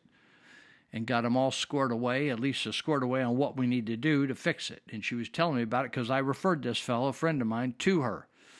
So also, I was telling her I was going over to meet with the assessor's office at Yuba County regarding some property that the church took over in Marysville. And churches have special tax benefits on their property. So I told her I was going over there. She said, listen, if you need any problems, I understand all about tax-exempt property. So North Valley Paralegal, that's Nellie Garcia I'm talking about, and she knows a lot about a lot of stuff. And so 751 Sutter Street in Yuba City, and she can hook you up. But if you don't want to drive over there and just walk in, you could call and make an appointment. And that'll be efficient for everybody involved. So you can dial her up at 530-751-9289, 751-9289. That's North Valley Paralegal. Many of the things that you think, oh, I need to go get an attorney. You can. The attorneys will do it. They'll just charge you about $300, $400 an hour. And you could get as fast a deal, nicer people, and less money with North Valley Paralegal. Right down the street from North Valley Paralegal, within a stone's throw, is my favorite auto body place. They fixed up my car, made it look like new, and that's Allen's Auto Body. And I went to them, not because I went around and got bids, because I knew them, I know their integrity, I know the quality of work they do, and they're just super, super nice people. That's Kevin and Kelly Clark run it, but it's family run. They have other workers, but their family works there. And they've been doing this for decades. Kevin has been an auto body guy for decades. And so go see Allen's Auto Body. Their last name is Clark, Kevin and Carrie Clark, but it's Allen's Auto Body at Tea Garden at Sutter Street. That's just, you can see North Valley Paralegal from their place, but their place is really flashy. They got a yellow racing stripe around the building, right on the corner of Tea Garden and Sutter. Call them at 530-671-1057, 671-1057, and they will take care of you. That is a landline, so I wouldn't text it if I were you. Probably something will come out and bite you in the face. All right, so I'm going to go down here and get back to what I was talking about.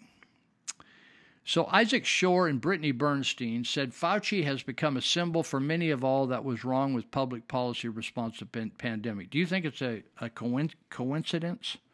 You know, the Jews, God's people, God's chosen people, didn't believe there was any such a thing as a coincidence. Do you know, people tell me that read Hebrew, that there's no word in the Hebrew language that means coincidence. Like a happenstance, a coincidence. Do you think it's unusual that Fauci retired right about now? And do you think it's unusual that he refuses to tell the 1,000 to 2,000 workers for the National Institute of Health which workers get bonuses and spiffs from the pharmacy industry? Don't you think this is odd? how the pharmacy industry gets to keep their own patents now.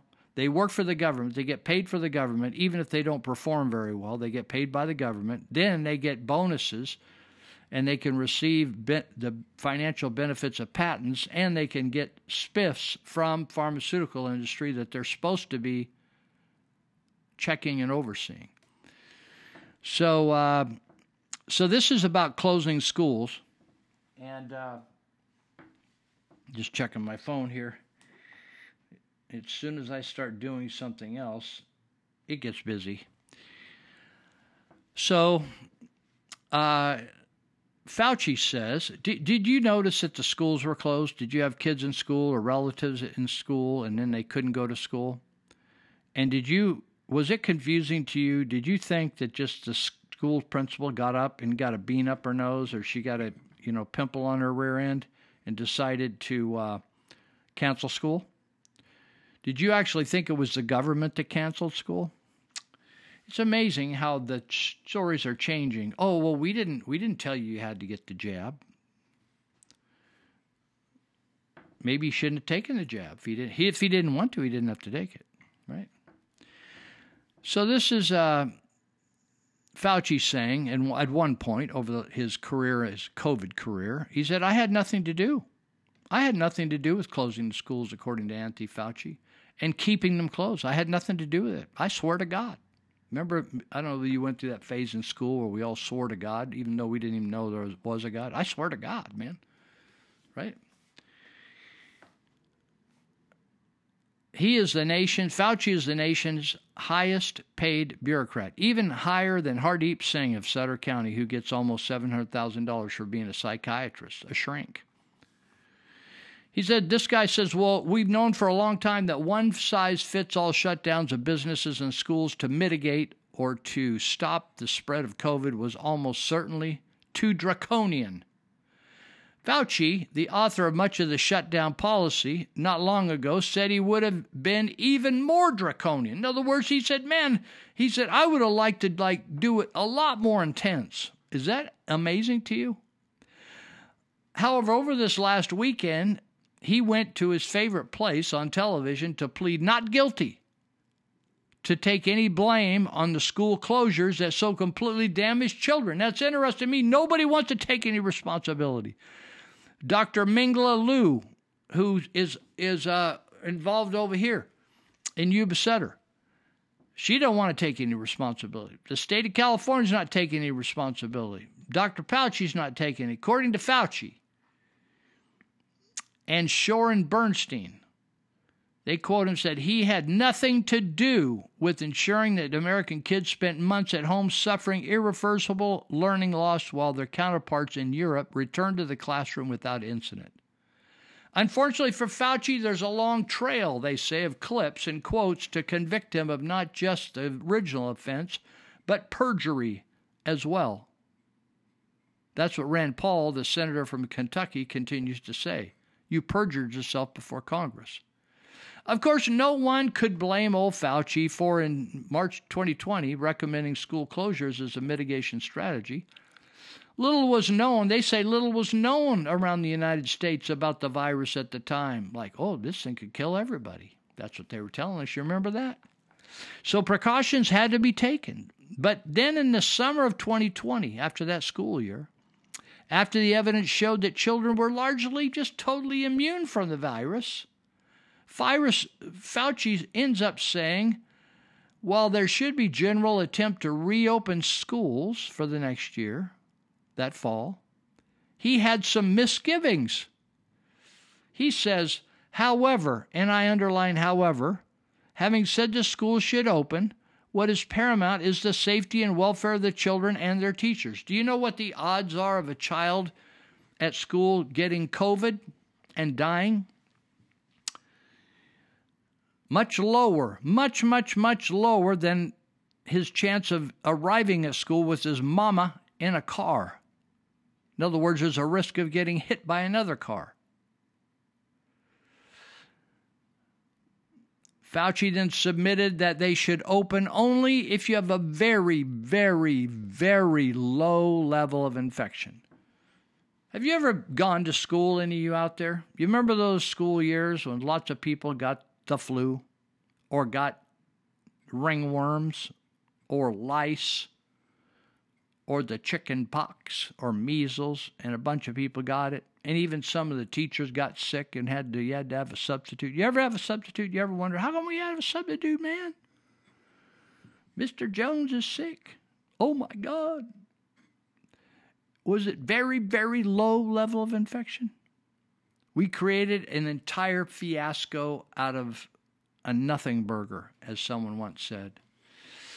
Fauci's position was pretty hard to nail down and keep consistent. His position seemed to change not so much with the science, but with the shifting of political winds.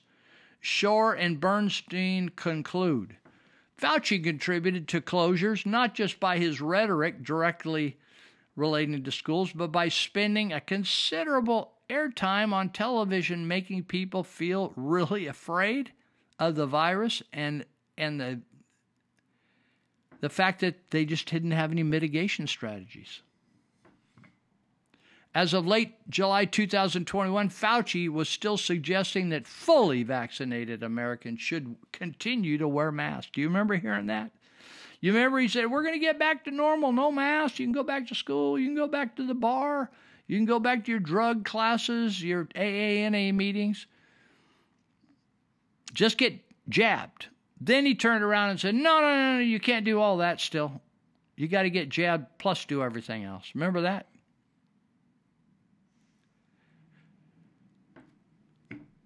Fauci actually funded, do you hear what I said? He provided the funding of the gain-of-function research that likely started the entire pandemic, not in China, but here. He was a slippery advocate of overly draconian measures and apparently learned nothing from the failure of those measures. He then took the golden parachute of a lucrative retirement after having cashed in a big time on the pandemic. What do you mean cashed in big time? That means he's making money off the pandemic and the chemicals and the drugs and the PPE and all the stuff that you're getting. He's getting a kickback. Do you think that's correct? I don't either. Fauci and all the politicians, all of them that got behind this, deserve our resistance, our ire, and our pushback. And if we can get them arrested, we should arrest all of them. We should arrest all of them. This is so amazing. Let me talk about, you remember Eric Swalwell, who was sleeping with a Chinese female spy? I have to say female now. Eric is a male. She's female. So at least he got the gender straight, right? So he has a family. He has a wife and family down here in the Bay Area, and he was befriended, and this lady helped him with his campaign, helped him with money. He ended up helping her have sex. And Eric Falwell, like Gary Bradford, who's the Plumas Lake supervisor over here in Yuba County, Gary Bradford fell in love with Zoom, as many supervisors fell in love with Zoom and not having the public in their meetings. In fact, we wouldn't have protested and twisted their arms and stood out in front of their meetings with signs, they probably would have never voluntarily opened the meetings up and put the seats back next to each other instead of 12 feet apart and got rid of all the masks. Gary Bradford even said that the Zoom was better than offering just meeting in person. He's obviously an idiot, because many people in Yuba County do not have the type of computer system that they could put Zoom on, and they don't have Zoom on it, and it's not easy to download. Maybe it was for Bradford. lots of other people needed the app to help figure out how to use the app once it's there. It was a ripoff, right? So it says here, Eric Swalwell does not like to go to work in Washington. He lives in California, but he does not like to fly back there. He really loves to travel around the world on your dime. Thanks to San Fran Nan, which is Nancy Pelosi, all he has to do is ask for a proxy. I want you to hold that term, proxy. What's proxy mean?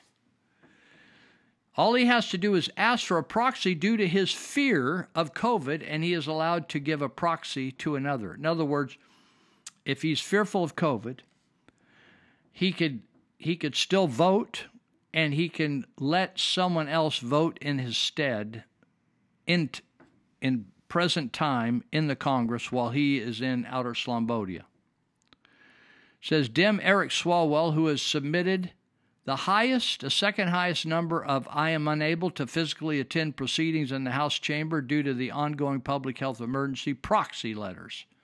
He delivers this letter saying, I'm unable to physically attend because of COVID.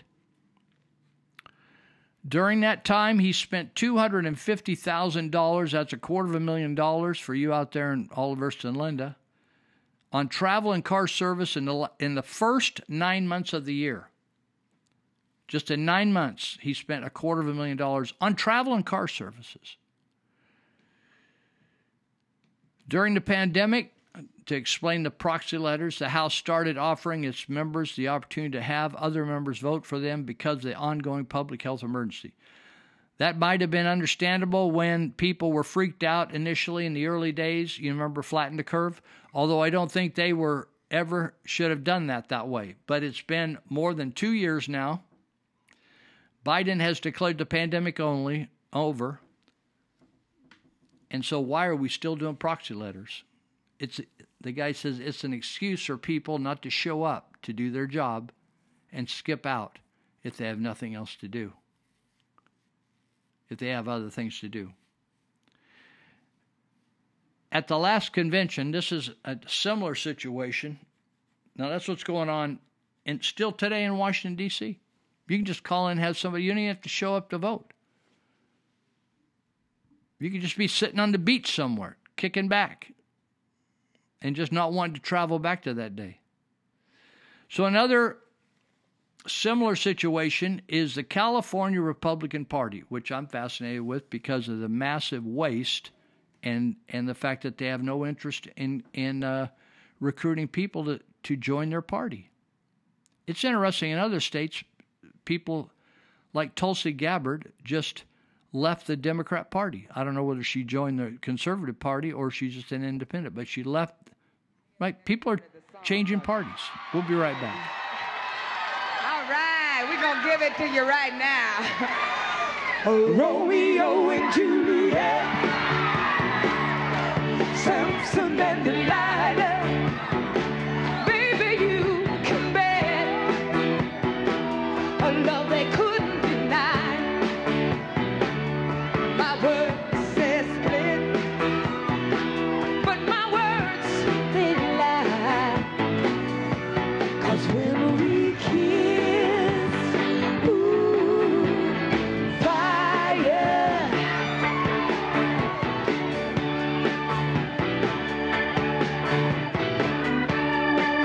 Slavery has been a universal institution for thousands of years, as far back as you can trace human history. And what we're looking at is if slavery is something that happened to one race of people in one country, when in fact the spread of it was around the world. In 1776, which is when Adam Smith published The Wealth of Nations, as well as when the United States got started, he said that Western Europe is the only place in the world where there is no slavery. And even the Western Europeans had vast numbers of slaves in the Western Hemisphere, yes, but not in Western Europe itself. And so if you're going to have reparations for slavery, it's going to be the greatest transfer of wealth back and forth. Because the number of whites, for example, who were enslaved in North Africa by the Barbary pirates exceeded the number of Africans enslaved in the United States Last spring break, I went on a trip with 100 other Harvard undergraduates to Israel. It was one of the most extraordinary experiences of my life, and I will always be grateful to Harvard for that. I recalled the trip with awe and joy, but a certain moment rattled me. Our group attended a Shabbat dinner at a Tel Aviv synagogue. The rabbi proclaimed, "Welcome to Israel. You are all here from America, the best country in the world." He paused, but not a single person clapped. The Israelis stared in disbelief. Americans are the freest, most privileged people on earth. Yet many of us are ashamed to show any, even the tiniest trace of national pride. Why? Because we Americans of recent generations have been swaddled in prosperity and security, and in consequence have become ungrateful for the blessings we enjoy. It requires vigorous athletic imagination for most of us to consider the basic brutal realities that much of the world experiences daily. Even worse, we have consumed a cultural diet that reduces America to its ugliest moments and dismisses its noble ideals and accomplishments as jingoism. This nation saved the world from global catastrophe 3 times in the 20th century. This nation has grown to treat racial, ethnic, and religious minorities with equality and respect compared to other places and times on earth. This is the nation where people are not constrained by their gender, religion, or class, but can work to achieve a better life. In this nation, we can criticize our government, secure in the knowledge that we will rise the next morning and our country will still respect our rights. We view these things to be our birthright, our permanent and guaranteed condition, but they are not. They exist only because past generations have sacrificed to secure and maintain them. And to our discredit, we have used these blessings not to strengthen our country, but to tear it down. We members of this university and we Americans have shirked our responsibility as the most privileged cohort on earth. We have remained cringingly silent in the face of corrosive ideas, woke culture, that has corrupted our institutions and severed the bonds that hold our country together. The New York Times won a Pulitzer Prize for reporting that the sole purpose of the American Revolution was to preserve slavery. And we remain silent. The Oregon Department of Education asserts that showing your work and finding the right answer in math is white supremacist. And we remain silent. The American Medical Association has stated that the U.S. should remove gender from birth certificates. And we remain silent. Howard Zinn, the author of the most widely read history text in American public schools, said that America has done, quote, more bad than good. And we remain silent. We are ashamed to be American. The shame should be on us. Too many use their right to free speech to advocate suspending it for all who disagree with them. What a litany of dishonesty. We are using our privilege to undermine the very system that has given us that privilege. America, despite its failings, is the last great stand on earth. We must speak up against this now, or our civilization will face a somber reckoning. Thank you. Let me tell you how you lose a culture war. You have black pastors in black churches giving sermons like this. Our nation is gone mad. I hope y'all like y'all's president. Because in a year's time, he screwed the whole nation up. A year ago, you were paying $2 a gallon for gas.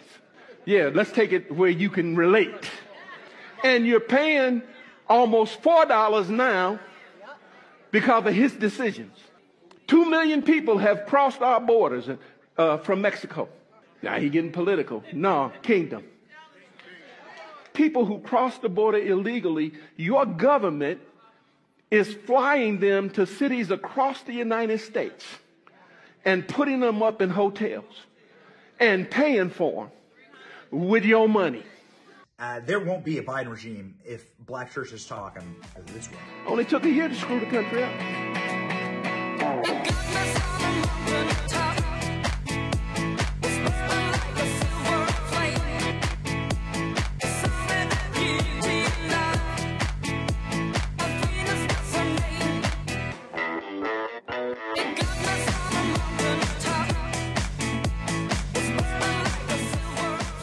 All right, this is our fifth segment, and let me give a little shout out here to a couple other people. We got Monty Hecker with Elite Universal Security. Operates out of Yuba County, but operates all over Yuba, Sutter counties, and up in the exterior counties surrounding us. We got about 24 counties of the 58 that are up here in Northern California. Big, broad pieces of property, not congested like in San Francisco or LA or San Diego. Elite Universal Security provides all the security imaginable, from technological security to people driving around, walking around, checking in on you, all kinds of things, as well as helping you learn how to handle a gun or chemicals that can protect you. They can brainstorm on who's doing what to you and why and what's going on and how can we stop it. They also are looking for workers. So if you're listening to my show and you're out there in some county called the Abigadoula County in Northern California, give Monty a call. Now here's Monty Hecker's number at Elite Universal Security at 530-749-0280. That's a landline, 749-0280. And they have dispatchers there working basically around the clock, dispatching their employees to keep people safe.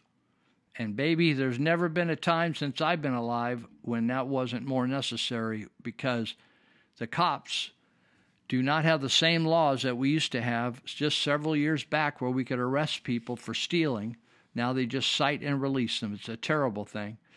But they're just carrying out the law. They're law enforcement. They're not law creators. And so Elite Universal Security can give you a hand where the government cannot. So 530-749-0280. Give them a call. You can also look at their websites at eliteuniversalsecurity.com or API-academy.com, which is where their training, a lot of their training is done, information and training. So give him a shout out, okay? And then the plumbing doctor, Ted Holmes, runs the plumbing doctor as well as a couple other business. He has a Ted Holmes Construction and Liftoff Floor Removal. If you need any of those things, you could give him a shot. Give him a shout and a shot. The plumbing doctor is 530-671-9111, 530-671-9111. And finally, we got Dave Greenis Construction. He had relatives in this weekend. I saw him. He was all kicking back, but I think his crews were working hard at it. He's got a number of crews specializing in kitchen and bath remodel. Can he do other things? Yep, he can. But he's become a little hot number for knocking out kitchens and baths and making them look like $1 million. So he's never charged anybody that much, but sometimes people don't want to leave their kitchen or their bath. They just want to sit in there all night, get a sleeping bag, and just camp out in there. It's so impressive.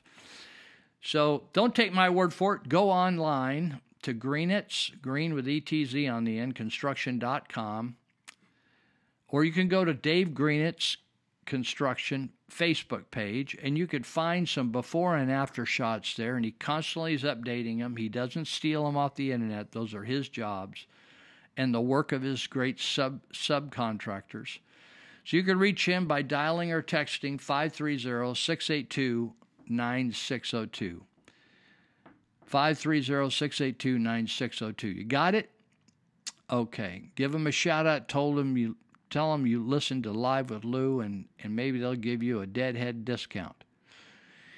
All right, so let's see.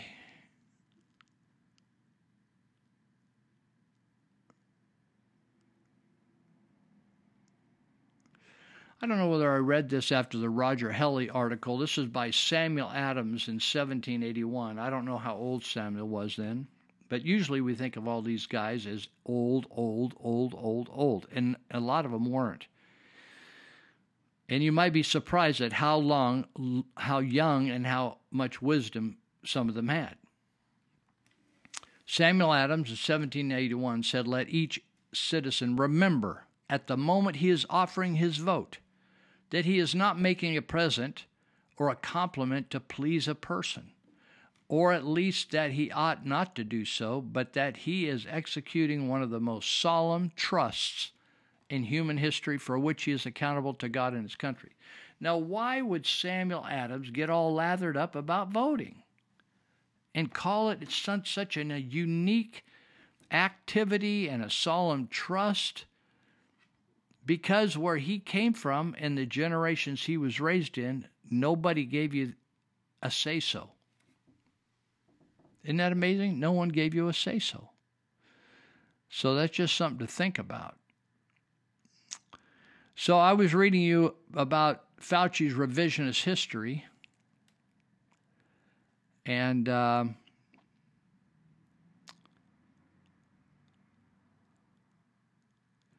the fact that he funded the gain-of-function research. Now, you must have seen articles just right now.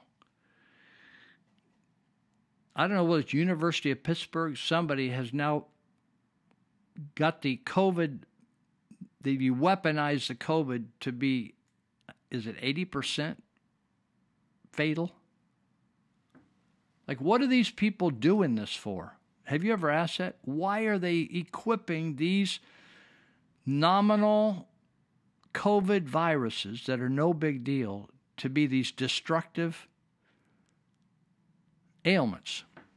So Fauci funds the gain-of-function research that will likely start the pandemic. He was a slippery advocate of overly draconian measures and apparently learned nothing from the failure of those measures.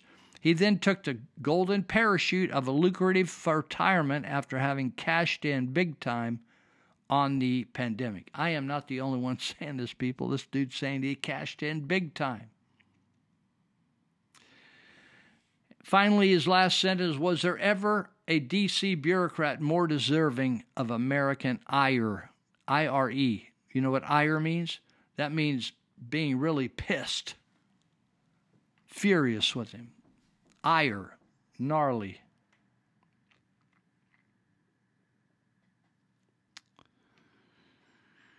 All right. I'm just... So let's go down here.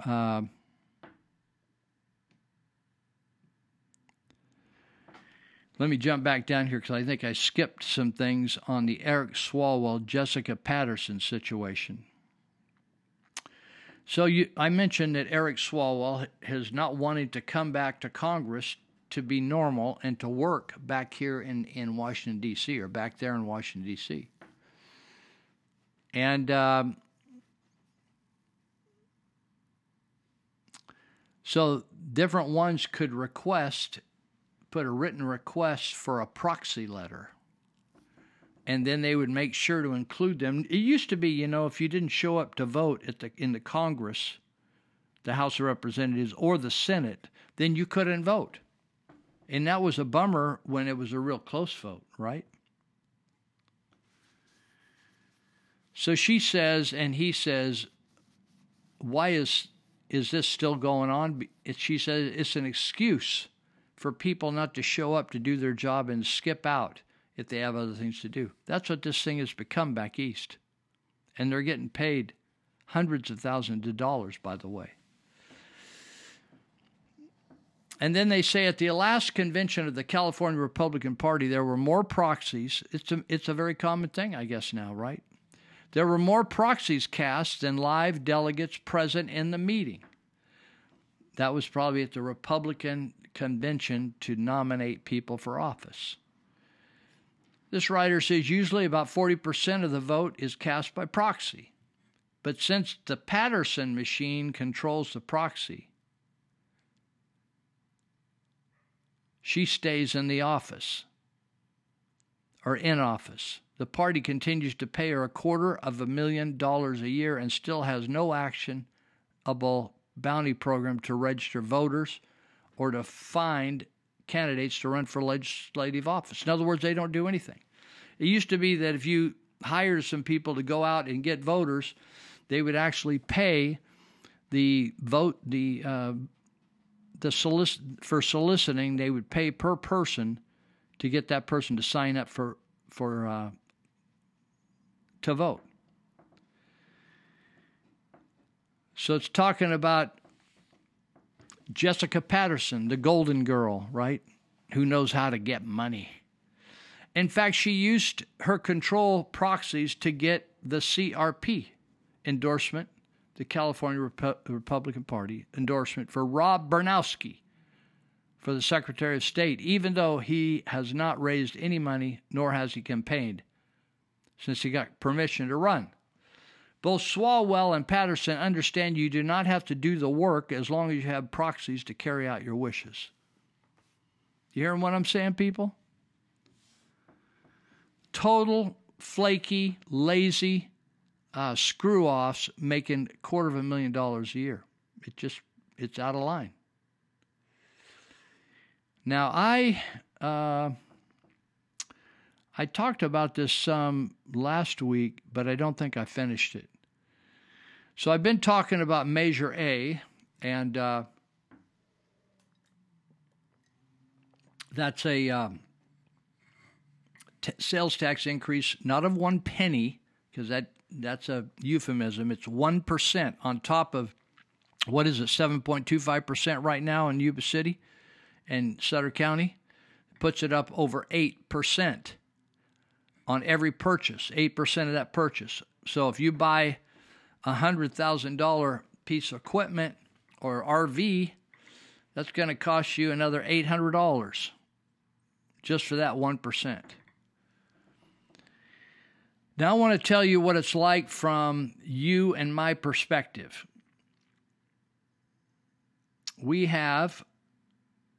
This is from the census people.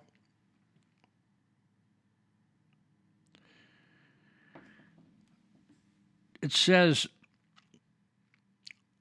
people in this particular survey they took complained of a serious hardship from inflation among 50% of Californians earning under $40,000 a year.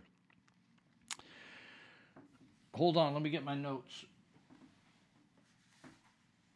I want to give you some perspective. 500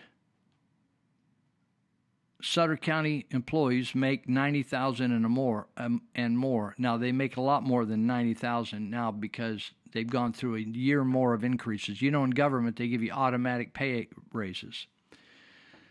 850 employees make $53,000 and more working for the county, but 500 make $900,000 to $694,000. 450 make $95,000 to $697,000. 400 make $100,000 up to $697,000. 350 employees make $105,000 up to $697,000. Now, I just mentioned to you among 50% of Californians earning under $40,000 a year, among 46% of Latinos, 45% blacks, and among 43% of Californians earning from $40,000 to less than $80,000 a year, they all say this is a terrible hardship on us. So it says because inflation is at a 40-year high in the U.S. The highest price increases have been in food, airfare, natural gas, health insurance, public transport. Butter is up 32.2%. Eggs are up 30.5%. It's not just 8%, people. Vegetables have gone up 16% in 30 days. Fresh and dried vegetables up 15.7% for the month, 40.2% for the year. Grains up 10.7% for the month, 30.4% for the year. Fresh eggs up 16.7% for the month and 97.3% for the year. Baked goods 0.8% for the month and 14% for the year. Pasta up 1.1% for the month and 34.1% for the year. Now they want to add sales tax, more sales tax to all your taxable purchases. That means your gas. Why? Let me just back up and say this. If the supervisors had lost a child to the jab, do you think they'd be endorsing the jab like they are? Or endorsing Dr. Mengele Lu? No way. If the supervisors had had to shut down their business as non-essential, do you think they may have been looking for a way out of it for all the population? I think so. But they didn't have those kind of businesses.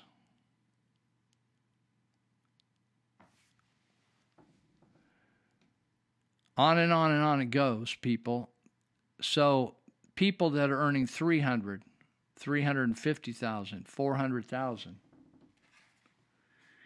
I got 6 people from 346,000 to 694,000. That's how much they get paid, psychiatrists.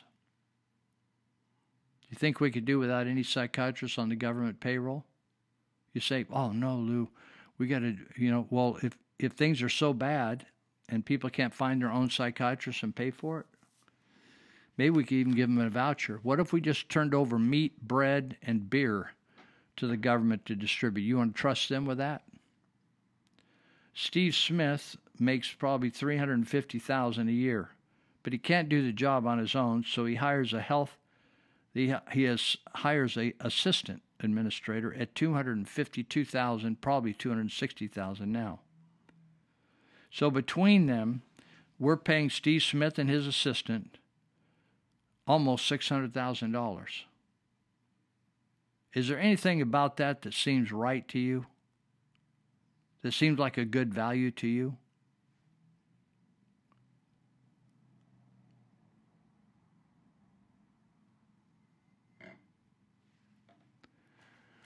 So what we have here is,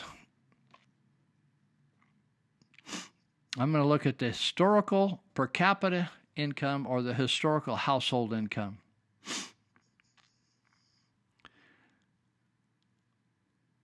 Per capita income in Sutter County, $30,000. This is $30,411. You know what the per capita income in the state is? $39,000, almost 10,000 higher. In the U.S. is $35,000. Sutter County lags behind all of them. That's not the people's fault.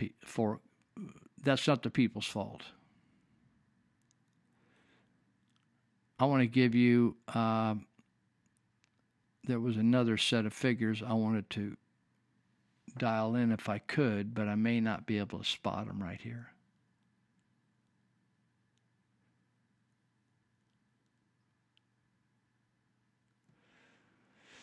Per capita income in 2019 for Sutter County, $30,411.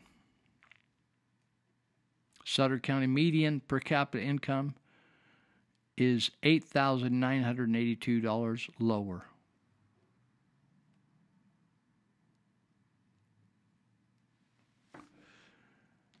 What you're talking about, so then it goes on here and it says median family income. Median income means it's not an average that you take and you spread all your salaries from the lowest to the left to the most expensive to the right, and you pick the salaries that are right dead in the middle. That would be the median. It's not an average. It's just the middle salary amongst all of them. And in 2019, it showed an inflation-adjusted median salaries at $73,000. California is $91,000. U.S. is $80,000. That's quite a ways off the rest of them. And so the Sutter County supervisors who made hundreds of thousands of dollars individually off COVID, as well as got paid, got their insurance, health insurance, got all their benefits, got their retirement. Plus, they run their own businesses. And they want you to pay another 1% tax to pay for people that are making $30,000 more than you are. There's 400 people that are making a minimum of $30,000 a year over you. Many of them are making $200,000 more than you, $300,000 more than you, $400,000, $500,000, $600,000 more than you. We'll be right back to finish up our last segment. Hold tight.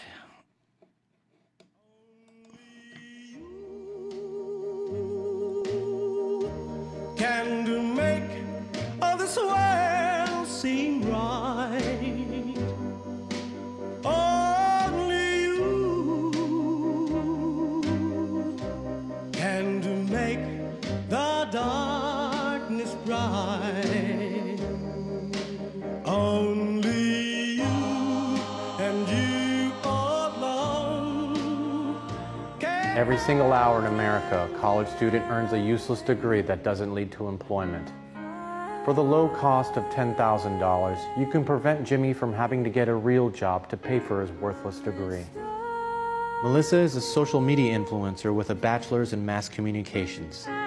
Without your aid, she'll have to give up eating at her favorite sushi restaurant 4 times a week with her friends. She makes prank videos on Instagram. We are currently facing the greatest crisis in the history of our country. Any idiot can get a $400,000 loan for a meaningless degree. It's not his fault he was tricked by universities with inflated tuition costs, or by society making him think that he needs a degree. Rebecca is making homemade jewelry, and she needs Uber Eats tonight. Will you deny her this? It may be time to learn how to weld, Rebecca, or start an OnlyFans for your feet. BJ's parents want him to become a doctor. You can save him with your donation for his true passion. Streaming on Twitch. Let's not fix the problem and take money away from the colleges. Let's use our tax dollars to help these unfortunate millennials. Send money now and you get a picture of your art major and their portfolio. Loan forgiveness is the solution, and totally not a transparent attempt to buy votes. So give us your money. It's not like you know where your tax dollars are going anyway. Fucking idiot. This message brought to you by the Association of American Universities. If I was a man, and I'm not a man, but if I was a man, I wouldn't hire a woman. I wouldn't do it. And I say it all the time, and I say that, and that is something that women need to consider when they're talking about this stuff. When you are saying that a man complimenting you and saying, I really like your outfit today, is a form of sexism. If you're a man, why hire a woman, right? So you fought all this time to be able to get into the workforce only to say these are going to be the rules. You know, if you say anything, even if you compliment me, if you look at me, anything, I'm going to have a reason to fight you. And by the way, you're going to want to settle and pay me because even just the stain of an accusation is enough to ruin men. So if you're a guy, right, in this society, in this Me Too environment, in this litigation rich environment of misogyny and sexism and all of these claims, what is the value add? What's the risk? You know, the benefit and the risk. I can't do the analysis and say, I'd just be like, no, I'm just not hiring anyone. Give me all the men. Well, hello there. I am a person that thinks the way they are told to think. If you don't think the way I think, well, I'll let you know. Is she leaving her house? We're supposed to stay in our home. She wants people to die. Get back in your house, Cynthia! Get back in your house! It's important that we all think the same about everything. To be wearing a mask. You need to put a mask on. I know we're outside, but put it on! Put it on! The people who tell us what to think are good people. And we should think and do as they say. Yes, I just got my 4th shot. Yeah, and people that don't get their 4th shot, well, they want this thing to last forever. Well, that's what the evening news says, so. Individual thought is a threat. It's a real threat to the group, so. Hi, Cynthia. Yeah, I noticed you didn't change your profile picture. Yeah, everyone is changing their profile picture. Yeah, you know, to show their support. So, yeah, you need to change your profile picture, okay? You need to do it. You better do it, okay?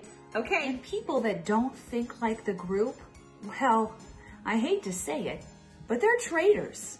Straight up traitors. Are you down here secretly watching Tucker Carlson? Shut this guy off!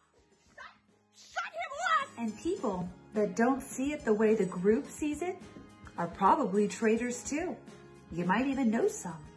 Are you actually complaining about gas prices right now? Are you a Putin puppet? Huh? You a Putin puppet? You're a fan of Putin? Are you a Russian spy?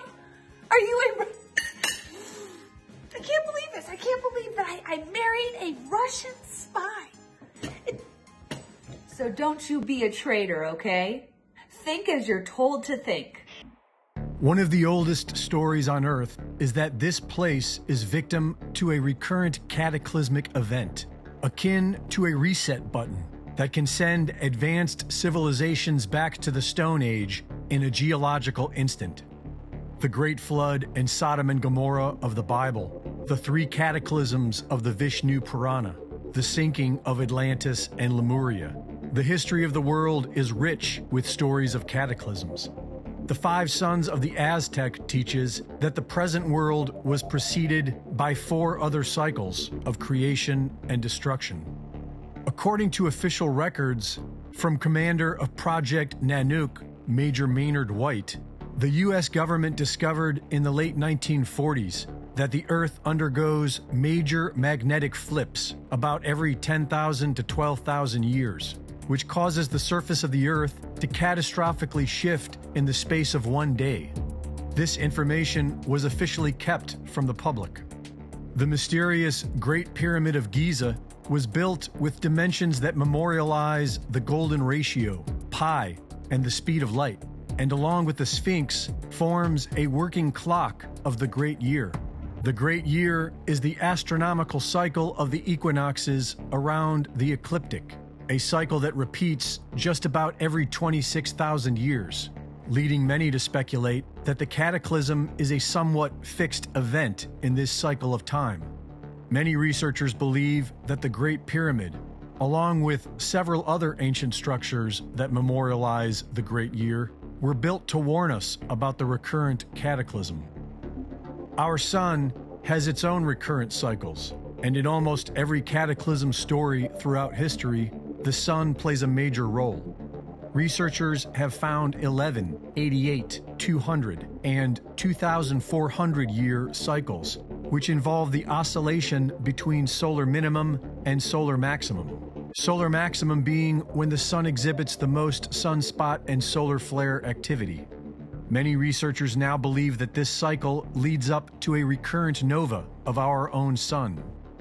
Recurrent novas have been observed all over the night sky.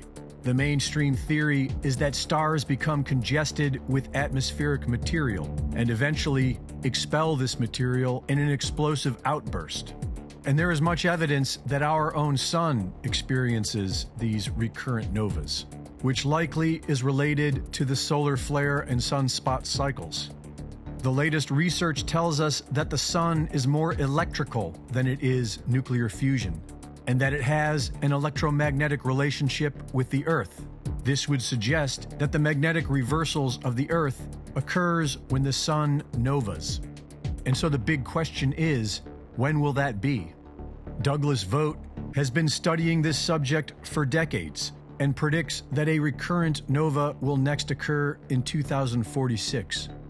He arrived at this date based on sun cycles, as well as biblical coding. The Mayan long count calendar began in 3113 BC and was marked by days, not years. 1,872,000 days.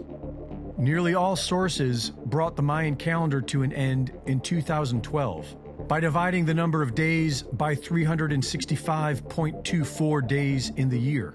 But Jason Brashears of Archaics.com points out the fact that prior to 713 BC, there were 360 days in the year. In 713 BC, all the civilizations of the world changed their calendars to add 5 days.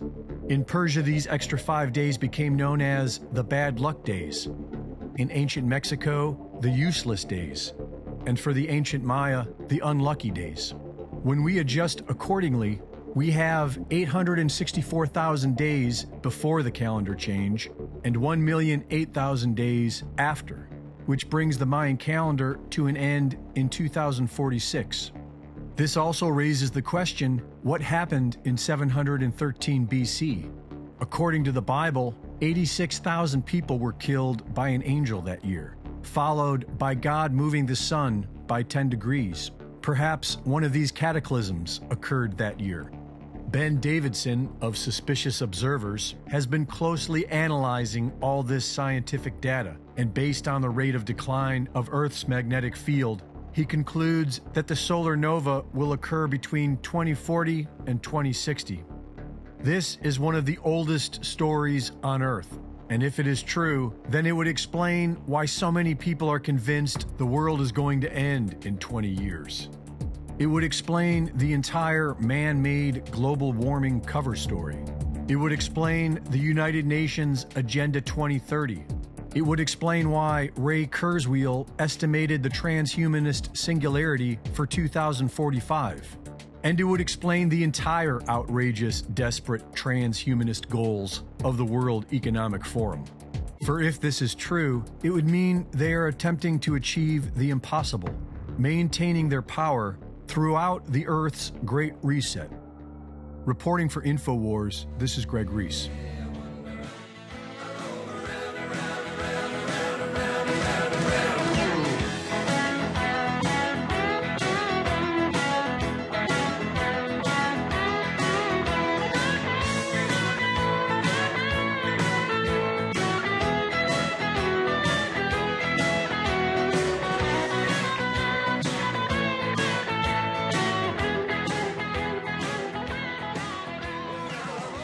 All right, let me check on, I have one other project that I work at with Joe Cassidy that I want to talk to you about, because everybody has somebody in their life that is addicted to something and they can't figure out how to help them.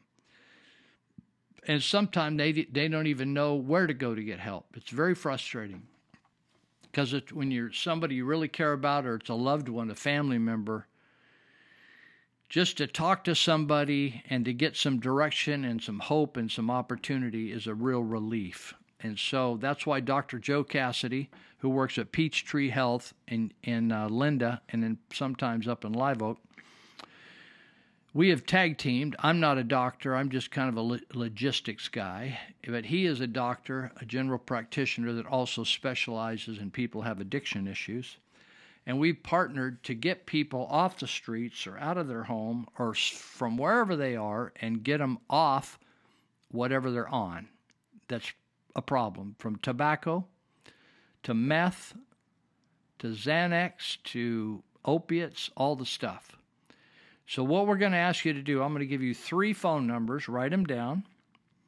The first one is to call Peachtree Health, and that's a general clearing automatic attendant deal. Keep working your way through. Ask for Dr. Cassidy. And when they say why, like they'll say, oh, what's your problem?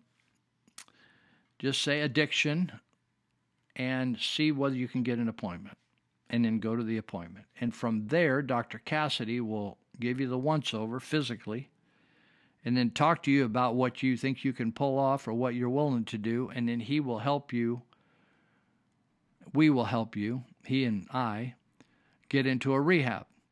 If for some reason it's frustrating or you have a hitch in the get along getting through to Peachtree Health at 749-3242, then I want you to text Dr. Cassidy's number. Now, you may not have a phone you can text with. I just talked to a lady that had an old flip phone.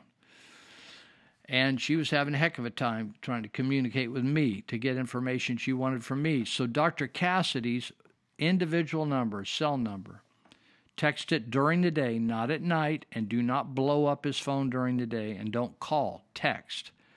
It's 530-682-8648, 682-8648. That's all you need to do is put that in there. If you don't hear back from him fairly quickly, maybe the same day, I'm going to give you my number, and I will get it all started for you, okay? And you can call me or you can text me either way, any time of the night or day, 7 days a week. Got it? So my number is 530-713-1838. 713-1838. Okay? And I will get you hooked up. Now, that's the group that's supporting us and making life good for us here. And none of us is making any money on this deal. We're just all moving forward, trying to make a difference. Instead of making money, we're trying to make a difference. And we're getting down to the last portion of our hour or half hour, so I'm just quickly looking here for the thing I want to just try to punch through.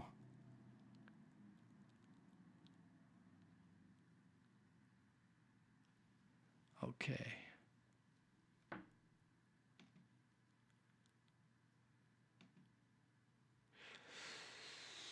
All righty.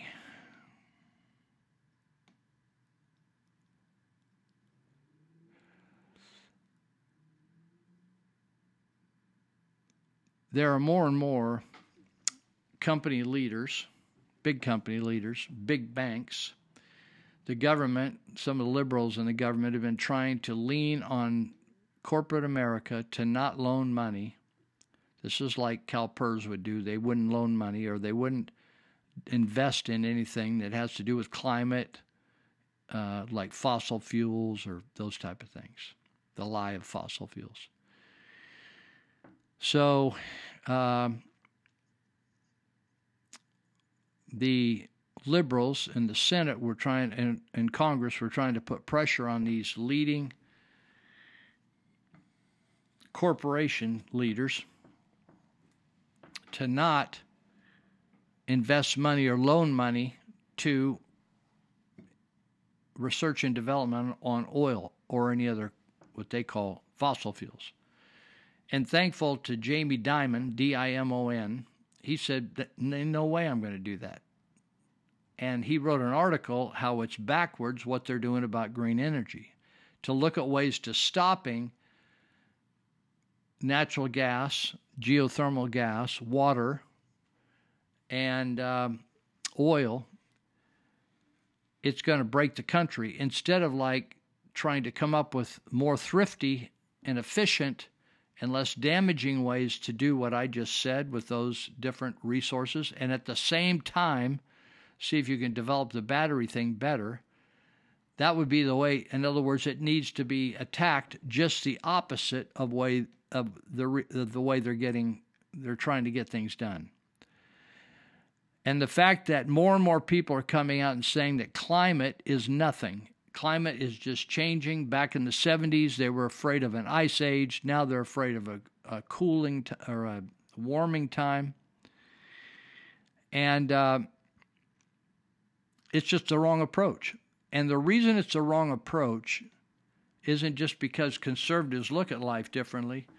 The science does not back up or support a approach of green energy. I was thinking about it today because I'm even though I'm old, I still remember what it was like in school. And of course, in school, maybe it was just me, I just accepted what the teachers said as the gospel truth, even though I didn't know about the gospel or the truth. I just thought if they said it, then it had been vetted. And I didn't even know about the word vet, but it was true. They wouldn't tell us something that wasn't true. And unfortunately, I was mistaken. So they taught us a number of things that weren't true. They taught us that we came from a primordial slime plus time, lots of time. And that, in other words, our forefathers were primates or gorillas or monkeys. I went on from Marysville High School and went to Sac State, and I took a variety of classes there before I dropped out. One was an Anthropology 101 class. And they laid out across the table all these heads of these supposed versions of what was going to become a human. None of them were actually heads that anybody had found. They actually were plaster of Paris heads, kind of showing what could have been the development from one stage to another.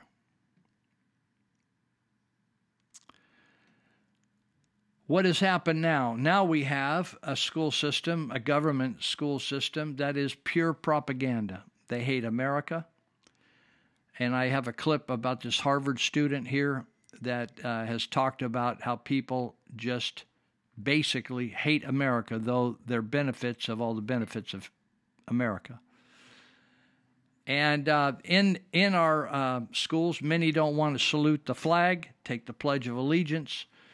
They teach the kids that they may not be a boy, they may be a girl, or they may not be a girl. I think you may actually be a boy in a girl's body. They teach them multiple. I listed all the genders last week. They're teaching multiple genders. At one point, as a parent, do you just think, I'm not going to deal with this my kids coming home like this and have to unravel this nonsense?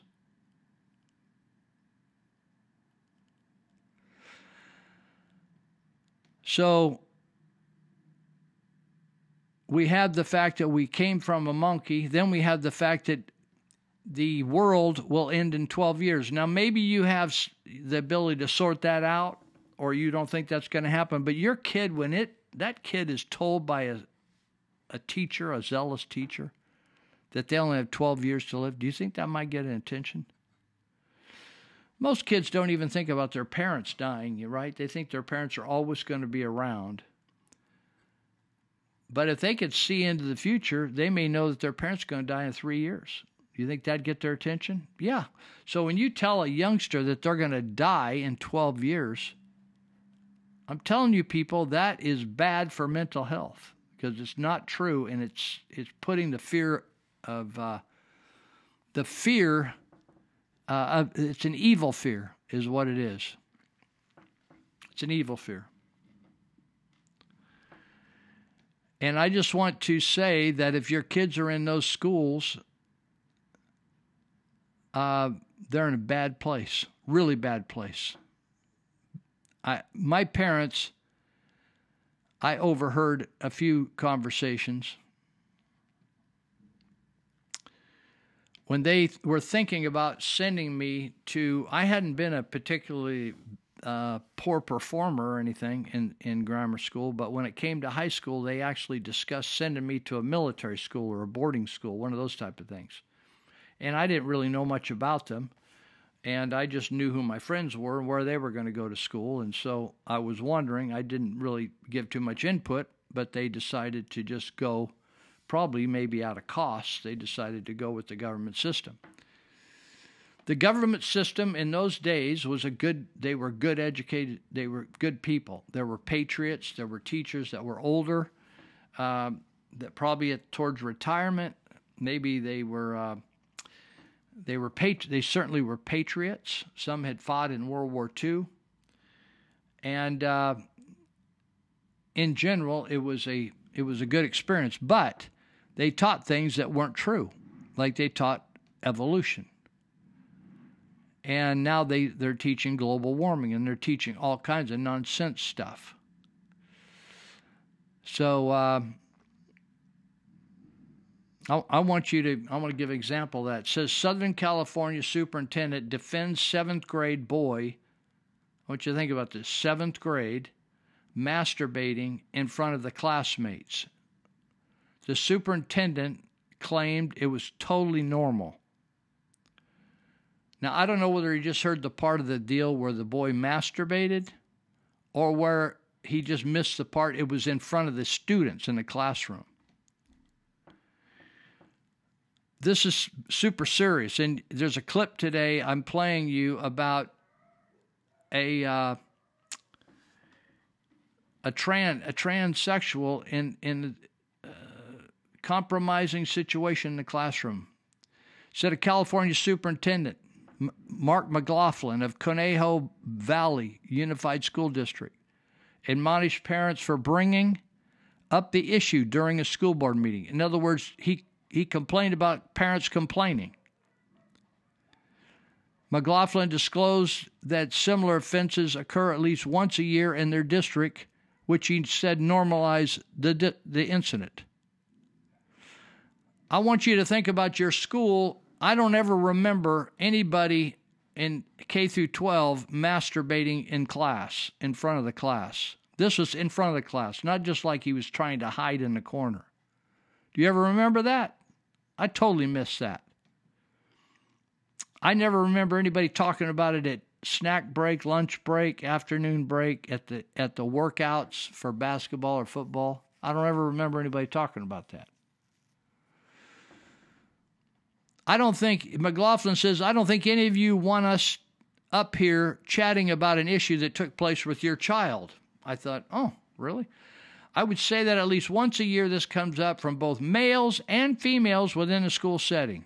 And so I don't think this is anything outside the norm. In other words, in that school, the norm, I want you to listen to me, people. This is serious stuff. This is a government school, tax-funded government school, 7th grade. This is what we call a middle school. And this superintendent or this principal, whatever he is saying it's common in this school district for girls and boys to masturbate in front of the other students.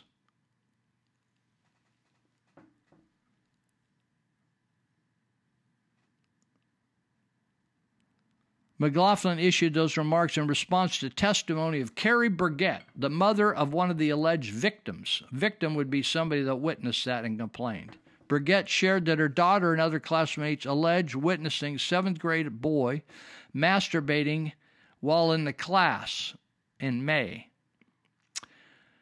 Burgett added that the principal informed district leadership, but she has yet to hear back from the district office all these months. Listen, you think that's weird? That's typical. The women I talk to, I wish I had a picture of the high school pictures. I wish I had a high school photo of all the women that talk to me as adult mothers now about Jim Whitaker, who was a health and athletic teacher, PE teacher at Yuba City High School, that he molested them. And you know what they did? They reported it as good students to the administration, and you know what the administration did? Nothing. They did make some remarks in the personnel file that we are eventually able to get. They did nothing. Wouldn't it be something if I could get the high school photographs of all the girls that admitted or confessed that he touched their breasts, etc.,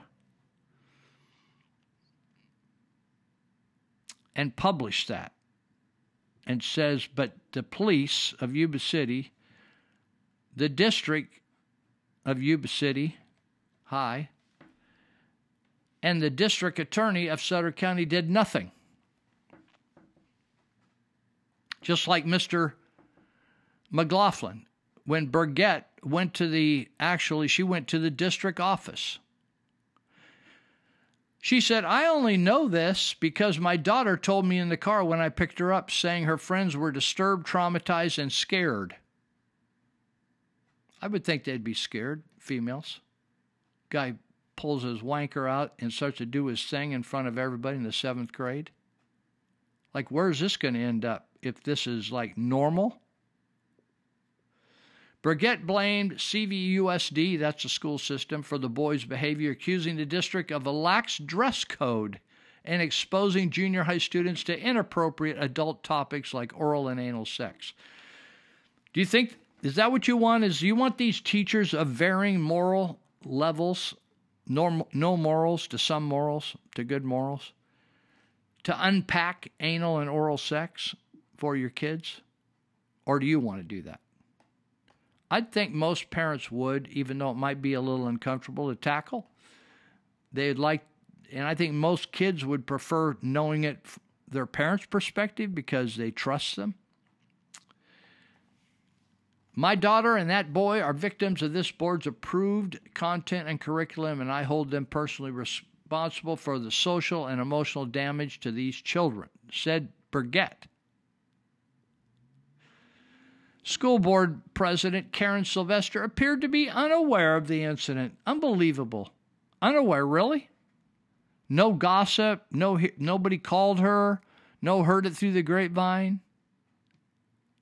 She insisted that the teacher and board weren't to blame, saying that it was something that just happened. Parents in the audience challenged Sylvester, claiming that she was aware of the incident and questioned why law enforcement weren't involved. You know, it's amazing to me. The teaching profession claims they are just the brightest bulbs in our community, and they are some of the most lame,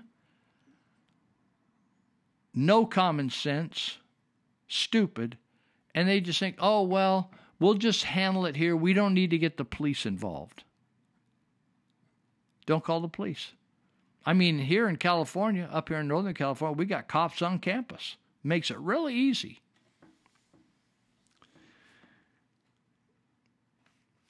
This district actually published an account to counter the general disinformation about the district. Then they switched their Twitter page to private.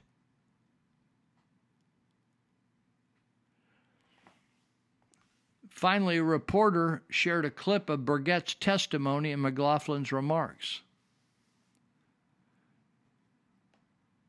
McLaughlin's defense of the boys' actions occurred within the context of an already contentious board meeting.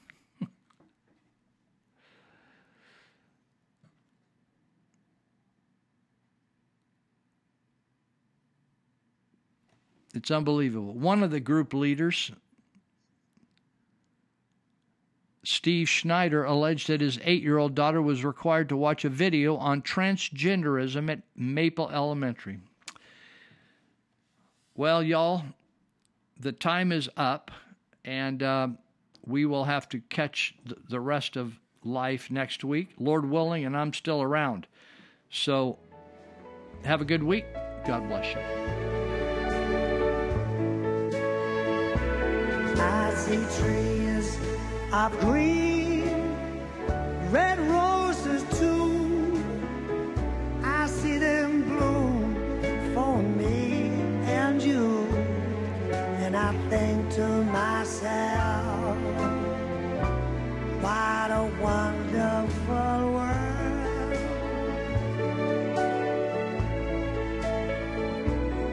I see skies are blue and clouds of white, the bright blessed day and the dark sacred night. And I think to myself, what a wonderful